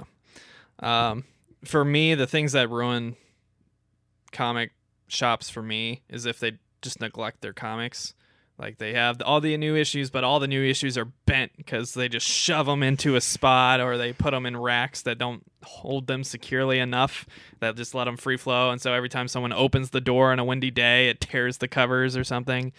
There's got to be some care for the wares that you're trying to have people purchase. Yeah. And given that these are comic books, there is a level of delicacy that is needed. That if you are a comic book shop that doesn't respect the thing that you are trying to get someone to buy, then you are in the wrong business. Yeah. There's, again, remains nameless. When I was in the Army, I was at Fort Drum in upstate New York, and there was a shop in Watertown that I was hoping could fill my, you know, comic urges. I had to get the new 52 stuff because it was launched while I was still in the Army. And I ended up having to use Comixology because I went into their shop, and it was all open box stuff. The new issues were all torn up and like out of shape. They left their door open the entire day, so like whatever the weather was, humid, wet, cold, windy, miserable, upstate New York, lake effect, you name it, whatever it was, it got in there. Comics, you could feel it. And he had a bunch of cats that would prowl the inside of the store and like would need their claws and the boxes that held all the back issues and tear up the covers that were protecting them. Half the stuff wasn't protected at all. It wasn't laminated or anything. It was just shoved into a box, which typically you don't do with good condition comics. You only do that if it's like a beat up old torn comic that you got in somebody's back catalog or something, and you're just like 50 cents if you want it, take it. And the cats would spray and pee and just all over the place, and I'm a little allergic to cats. Not like so much I can't pet them or anything, but if their dander gets in my eyes, like my eyes get all red and irritated, and I feel like everything on my body itches. Oh yeah, that's not good. So for me, I would walk in there and just try to survey, but I couldn't even stay in the damn store for more than 5 minutes because it would just have me all itchy and uncomfortable, and just like, ugh, this place is gross. It smells like cat pee, and it's just humid. It feels like everything's water damaged and stuff, and just nothing is of good quality. And I'm not sure I would want to take any of this stuff home. Right. So that ruined basically all comic experiences for me in upstate New York. Yeah, definitely shouldn't be having any kind of pet that isn't, under direct supervision, or any kind of pet that isn't someone's, for lack of a better term, guide dog. Yeah. I don't know if these pets were even his. I think he just let them in the store and fed them from time to time. I don't know. But in any industry, there's bad owners and bad examples. Right. What I would beg our listeners and viewers, don't have preconceived notions of what a comic shop is. It's not the Big Bang Theory nerd where a bunch of nerds are going to come up to you and be awkward around you. If you're like female or something, they're not going to come up to you and be like, "Oh, you're hot. What yeah. superheroes you like?" Nobody's going to be passive aggressive God. and challenge your knowledge of comics or anything. It's not the internet. Yeah. It's not the pop culture, representation. There's a lot of stereotypes out there, about the kind of uncomfortable, dorky comic shop where you're going to go in and the owner, the workers there are going to challenge you and your comic book knowledge and see if you're a real fan, especially if like you're a girl. Maybe, the stereotype is there'll be a bunch of awkward nerds coming up to you and challenging your knowledge about comics, or they'll be, I don't know, being awkward and, weird and creepy around you. Yeah. Not the case at all for the most part. There are exceptions to the rule, like I said, I've never had like a creepy experience or someone be like, abusive about their relationship with their customers where they're challenging you at every step or something. That's never been the case, but I have had experiences, like I said, with the one shop that had the kind of hygiene issue, and then the one in Watertown where he just let these cats go wherever and just didn't give a shit about the customer whatsoever. Don't understand how they ran a business that way, but they did. So there's bad examples in there, but don't be afraid to go into a comic shop and test it out.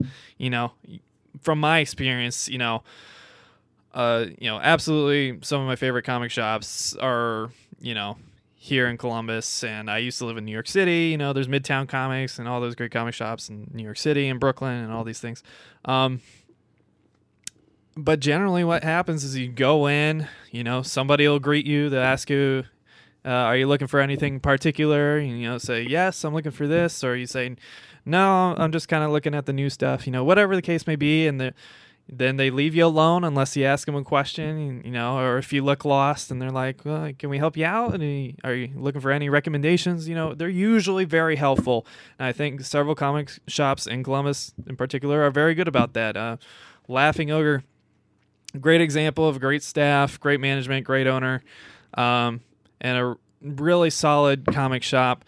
Small things from time to time, like condition issues, but it's very rare that it happens, and more often than not, it's not their fault. It's usually like they're shorted by their, distributor, yeah. or, some customers mishandled the comic and then tossed it back in, or some kid, got their sticky fingers on something, happens from time to time. You can't avoid it, really. World's Greatest Comics, on another great Columbus comic shop that's really good, really solid. Great for collectibles. They always have some other awesome comic that I really want, a first appearance or a collection or back issues, and they're always bringing up more stuff. And they do have some new issues. I think that's their one weakness, is that they don't have like the biggest, diversity of brand new issues. It's usually a pretty small pool of new issues, from the big companies, but that's about the one few small thing I would criticize. Even the comic place we've been talking about, they always have a huge display of new issues. The problem is they don't order enough of each one. That's been my issue with them, because they do order so many, they can't support, ordering an abundance of each issue, Right. And they do kind of skew towards the gaming side, which is kind of sucks, because then some of the condition, especially on back issues, suffers a little bit. And then there's Pack Rat Comics, again, great comic book shop. It's just so far away, I never go there. I've been there 2 times, and both times were great experiences. And I genuinely feel like if I were, say, female and I went to these shops, or if I was a brand new guy and had no idea what to look for or what to go for, if I had kids that needed help, finding something appropriate, I would have no trouble whatsoever going to any of these shops and getting help, or just, perusing, looking at what they got and seeing if anything caught my eye and got me interested, And I think the key for me is just to find what serves your purpose the best.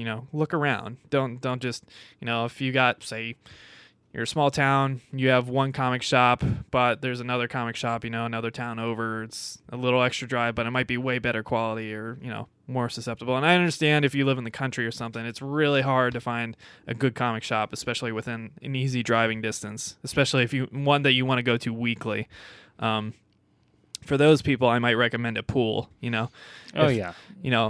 to the comic shop once a month, and get your full pool of comics for that month, and then enjoy them, whatever, look around, and then go home and, make an event of it. You make it fun, especially if you have kids or something, something to look forward to every month. So yeah, made a special trip down to the comic shop. Yeah, for me, the big things that will make me leave your store immediately is condition, both of the store, of your personal hygiene, and your merchandise. And the second one is ease. If your store is hidden, or if it's just so ridiculously far away unnecessarily, you're probably going to lose me as a customer. How about you? I would say that those things are definitely in the top 5 things that I'd be looking at. If I were to add anything to that, I would think that it would be specifically if I'm going after like a certain set of number ones, or if I'm trying to keep up on a certain story or set of issues. Yeah. I would say an abundance of those comics. Specifically, me being able to basically have an established feeling of reliability with that particular shop. It's like if I can always count on them to have the issues that I want, that is going to keep me coming back more than anything. Yeah. Because at the end of the day, the comic book shop, no matter what state it's in, I'm there to purchase a comic, get out, and add that comic to my collection. If I can't count on them to have the issues that I'm looking for, then all of the other niceties and whatnot, that kind of goes out the window for me. Yeah, I would agree with a lot of that. I think some, it's a tough game for comic shop owners because they have to play the guessing game, Yeah. Which is why they offered pool deals, which we discussed, I don't know, 2 weeks ago or so. They have to try to predict what the demand is going to be. And Which is a very difficult game to play. Yeah, and they often have to do it weeks ahead of time, if not months ahead of time, because these distributors, I think the one for Columbus is like Diamond or something like that. Yeah. And there's always shortages, there's always manufacturing issues. We just had the one last week with Marvel printed the wrong pages and, sent them out and then said, oh, return it to your comic store owners. You'll get a free one.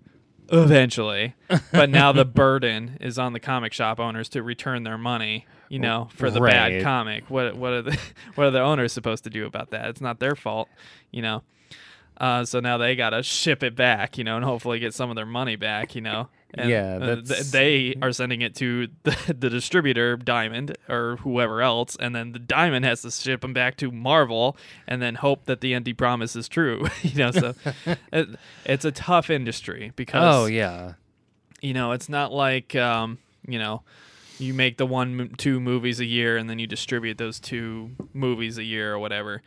This is something where you have 100 to 200 new comics every week. And you have to print multiples of them and predict what's going to sell, what's not, what's worth taking a risk on, what's not. You have these issues, like from Image all the time, there's issues that just take off because it just came out of the blue, new issue, new story, new characters, new everything, new writer, new artist, blew me away. Now everybody's trying to scrap them. And that's when they have the second printings and third printings, but nobody wants the second printings and third printings because they don't have the value. They don't retain the value like the first printing of any issue, let alone the first issue.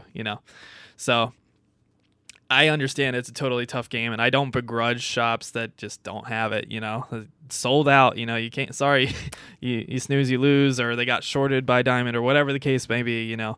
It's a tough game, but I can totally sympathize because even today we were looking for 2 issues and we just could not find them because we waited a little too long, and our typical shops just didn't order that many of them, because they had not weeks ago predicted that they would be as in high of demand as they were, So yeah, that's a big one. Anything else? Any big things that'll definitely make you want to go there or definitely not make you want to go there?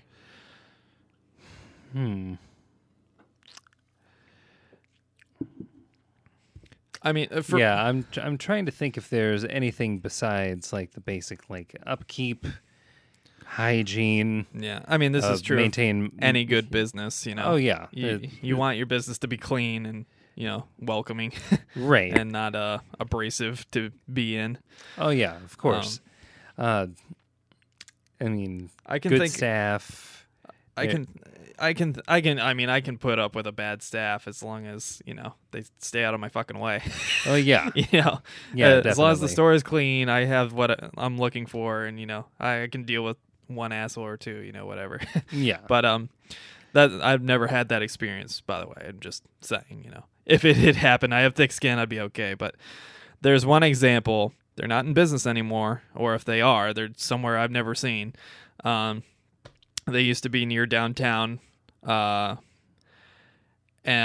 I knew they were going to be a bad store before I went in because they literally had a bunch of issues, very collectible issues, very highly desired issues, and some new stuff taped to their windows in direct sunlight, and all of them were ruined. Ooh. Permanently ruined because they were just sun bleached to death. They were literally directly in the sunlight all day long. This is placed in an area of Columbus called the Short North, and that place, and I went in and just the place just felt dirty and gross, and they were trying to go for a new age hipster aesthetic, but it was not conducive for any kind of collectible, let alone a fragile, sun damaged collectible, Yeah. And it really bummed me out because they had some really great stuff, and it was just destroyed, It's I'm exaggerating, but it's like seeing a fucking Picasso painting, just hold it up to the sun for days. You just get some, some duct tape, and we'll tape it to this wall, with no frame or anything, Just That's what it felt like to me, and that was they were lucky I even went in the store, because I was like, I'm not gonna be happy with anything in here, and I was damn right. But I was desperately looking for a particular collection, so I gave them a shot. But they were awful. So yeah, comic fans out there, we always recommend you support your local comic book shops. Remember, there are digital devices out there. I can't remember what the other big one is, but Comixology is probably the biggest one. They were bought up by Amazon a few years ago, and it doesn't really get much easier if you got like a smartphone or a tablet, Yeah. You can even like get it on your computer and then download it and share it with people, So, I would say, get the physical ones, but, if that's just not an option for you, or the quality of the shops around you just isn't up to par, use your phone. Yeah. That also supports your comic book owners and shops. My issue with digital is that, it's going to put these brick and mortar shops out of business eventually, and that includes the greatest and best of them, and that I hope that doesn't become the case, because there's something to having a physical comic in your hand and having the full spread of the art, instead of on a little lit up screen that's, Yeah. Yeah, definitely. That's the type of thing that I personally only ever use it when, like, I know I'm not going to find exactly the issue that I'm looking for, which in this case we kind of went that route. But there's always something to walking in the store, not having an idea what you want, and just being like, let's see what's in here. Yeah. It's a little harder to do on an app. Yeah. But yeah, between that and just like catching up on an old series where you're not going to be able to find the books because they're so old. Yeah. That would be another reason why I would go with that. But apart from that, I'd say whatever you can. Like, if you are interested in getting into comics, the preferred method is doing it by print. Yeah. I just thought of a few things that will definitely keep me a customer, if not lure me to your business in the first place. A lot of the comic shops around here, the two I always mention, World's Greatest and Laughing Ogre, they're really good about getting talent, like artists and writers, in for a book and having signings and stuff with people you would never otherwise have the chance. I don't, Right. there's a comic convention here in Columbus, Ohio. It's Ohio Comic Con. It's really good, really big, really huge. Problem is, it's really expensive, as all comic conventions are.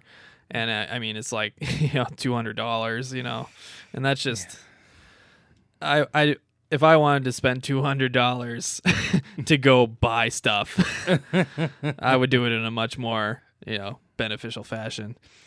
But these comic shop owners and stuff, often they'll go to these conventions and stuff, and they'll talk to artists and writers and, ask them to come to their shop or whatever for in exchange for, commission on every comic sold or every comic signed or whatever the case may be, Yeah. And then they'll, in World's Greatest Comics example, they actually go to these conventions and get the latest and greatest, collectibles that they find at the conventions, because let's face it, the best place to get like the rarest comics is at conventions, because there's always somebody trying to, get them for the highest price.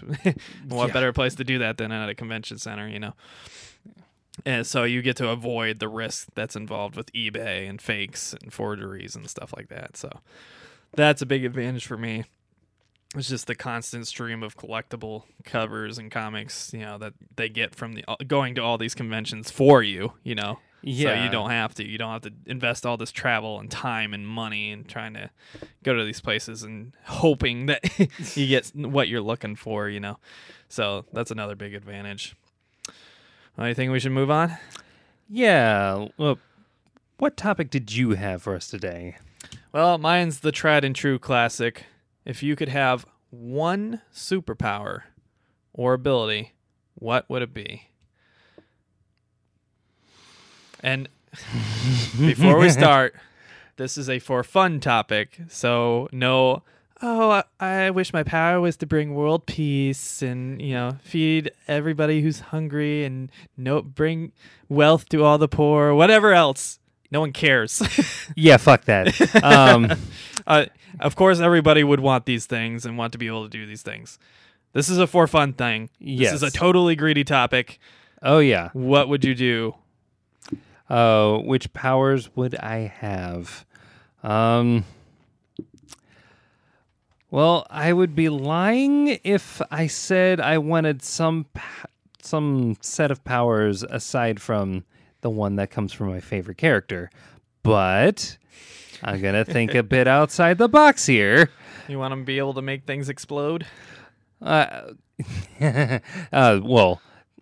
if there's anything that I've learned from reading comics Don't touch Bob. relating to Gambit, it's that his powers do so much more than that.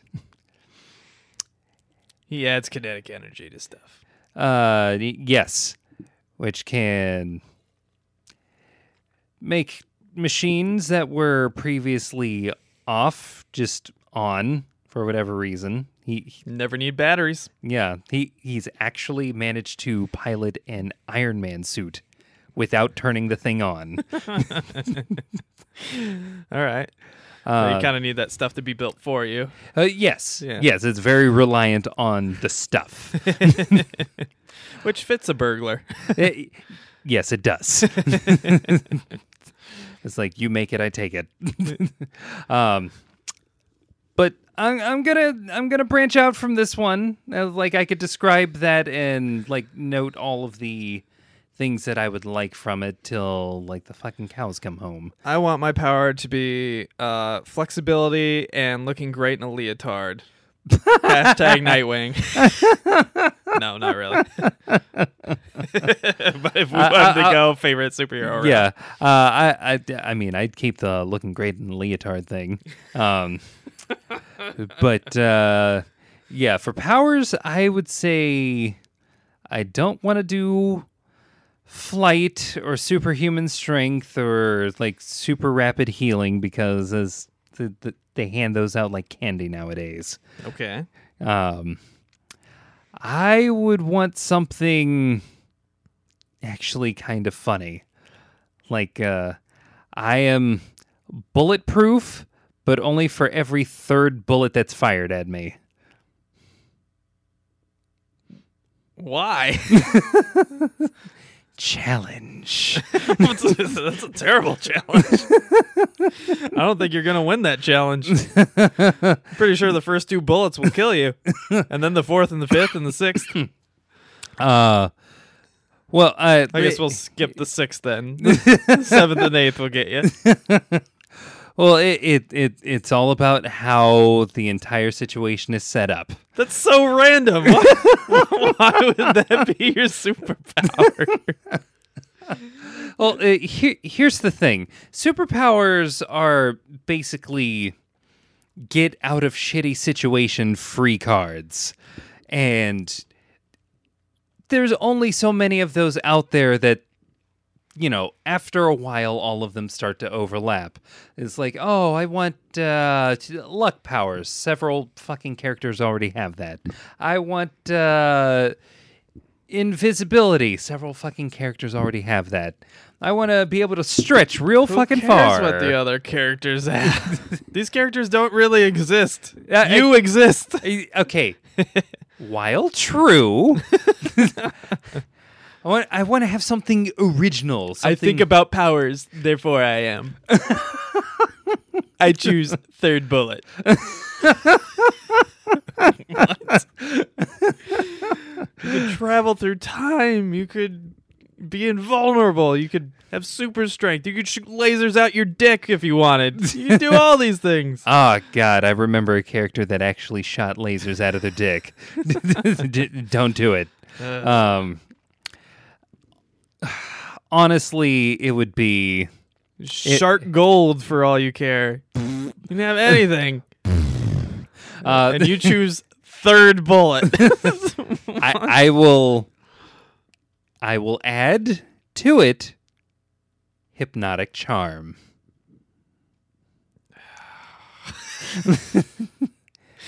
You get 1. Okay. Okay. I'll leave the third bullet thing aside. You choose hypnotic charm. You already got that. Oh, so you mean I have my wish? I saw you fishing for a compliment, and I delivered. I'm gonna call you the mailman. I feel like you would use the third bullet power like a Penn and Teller show, you know? Oh, like their yes, nail gun of trick course. where it's yeah, I count between iterations of like 3 and 9 and 12 and whatever else. I'll say that one. That one. 1, 2, 3. 1, 2, 3, 4, 5, 6. That one. Freak out the audience and they think you loaded the nails, but no, you're just invulnerable to the third one. It'd be the most surprising game of like failed Russian roulette the world's ever seen. That's a great point for Russian roulette. You know?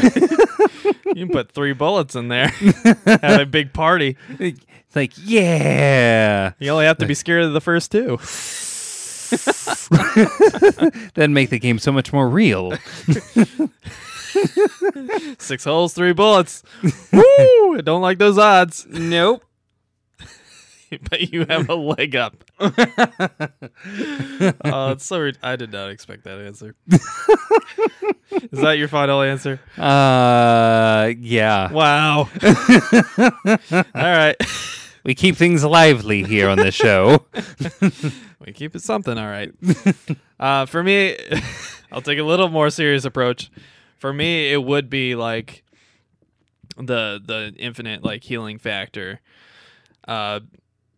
In terms of like Wolverine, where you live basically forever, or you age at a very, very slow rate because of the healing factor or whatever, for several reasons. The biggest one for me is just I want to see what happens in the future. I don't want to just like travel there with no context and be like, oh shit, what's going on? And then travel back and be like, oh shit, what's going back?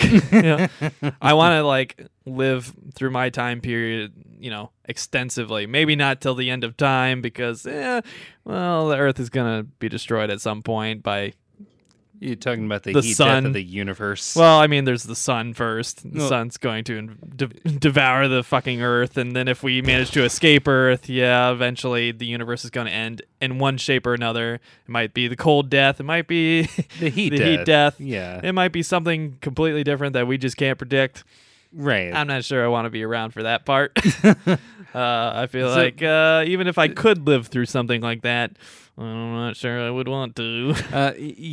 See, here's... eternal suffocation in space. That's probably not great. Here's the thing that... the reason why I don't take it like rapid healing or healing that basically heals any wound is that turns up your eventually being trapped rating to about 100%.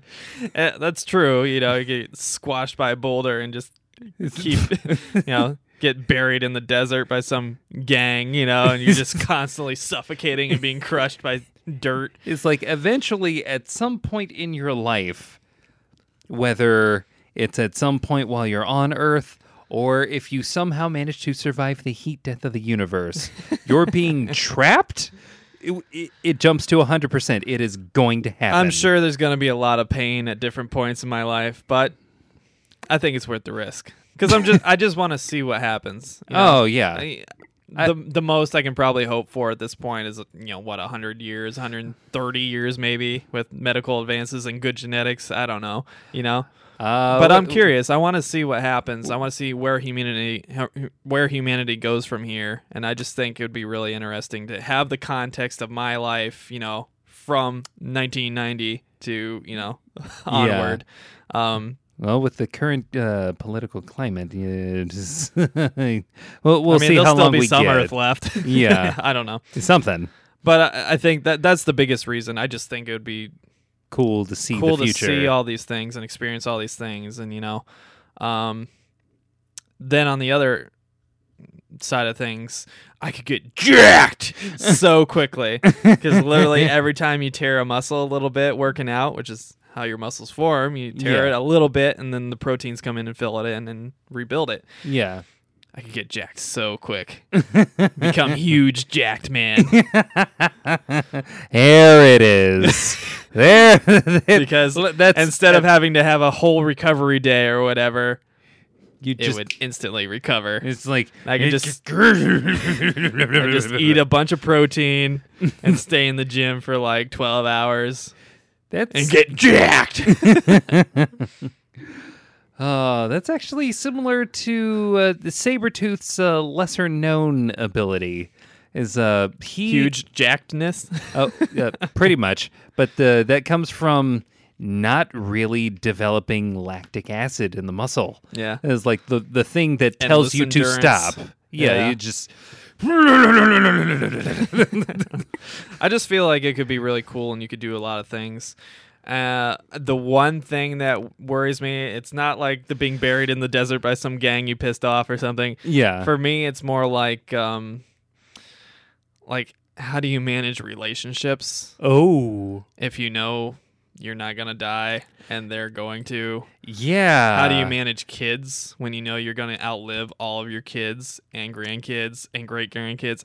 Now, how do you manage your view of those relationships? Because if you... I feel like the first few relationships would have significance to you, but eventually it'd just be, routine. Yeah. You'd just be like, I'm doing this because it's convenient. Convenience, it feels good in the moment, but eventually you are going to watch them die. Yeah.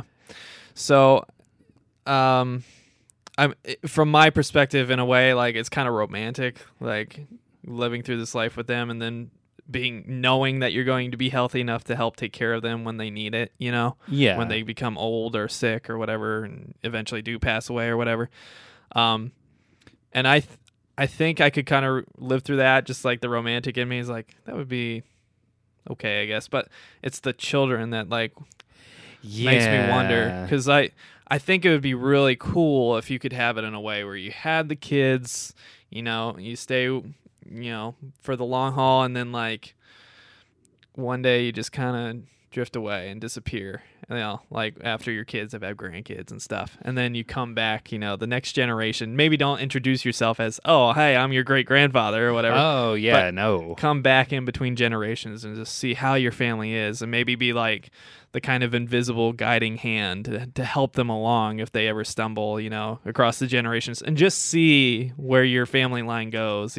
That's another thing that's always interested me. Like I've always wondered if I have kids or grandkids or something, what's going to happen several generations down the line? Who are they going to be? What will they dream about? What will they want to do with their lives? What will their climates be like? What will their, political, ecological climates, both, Yeah.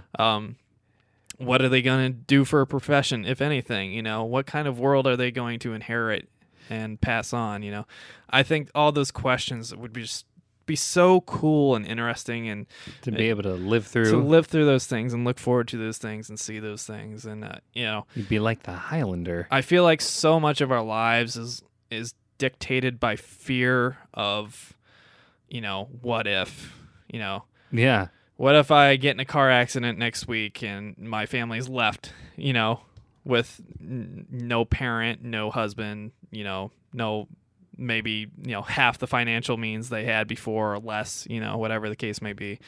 To remove all of those typical worries in life, should I spend this 5 years 10 years developing myself for this profession and find out I have cancer at the age of 35? Yeah. When you take away those uncertainties, it kind of opens up the world a little bit more, I think, and allows you to explore the world, and not only the world, but your relationships more in depth, and I don't know, in a way, be more human than you would be otherwise when you're concerned about things like finances for the future and retirement and potential diseases in your future and ailments and Yeah.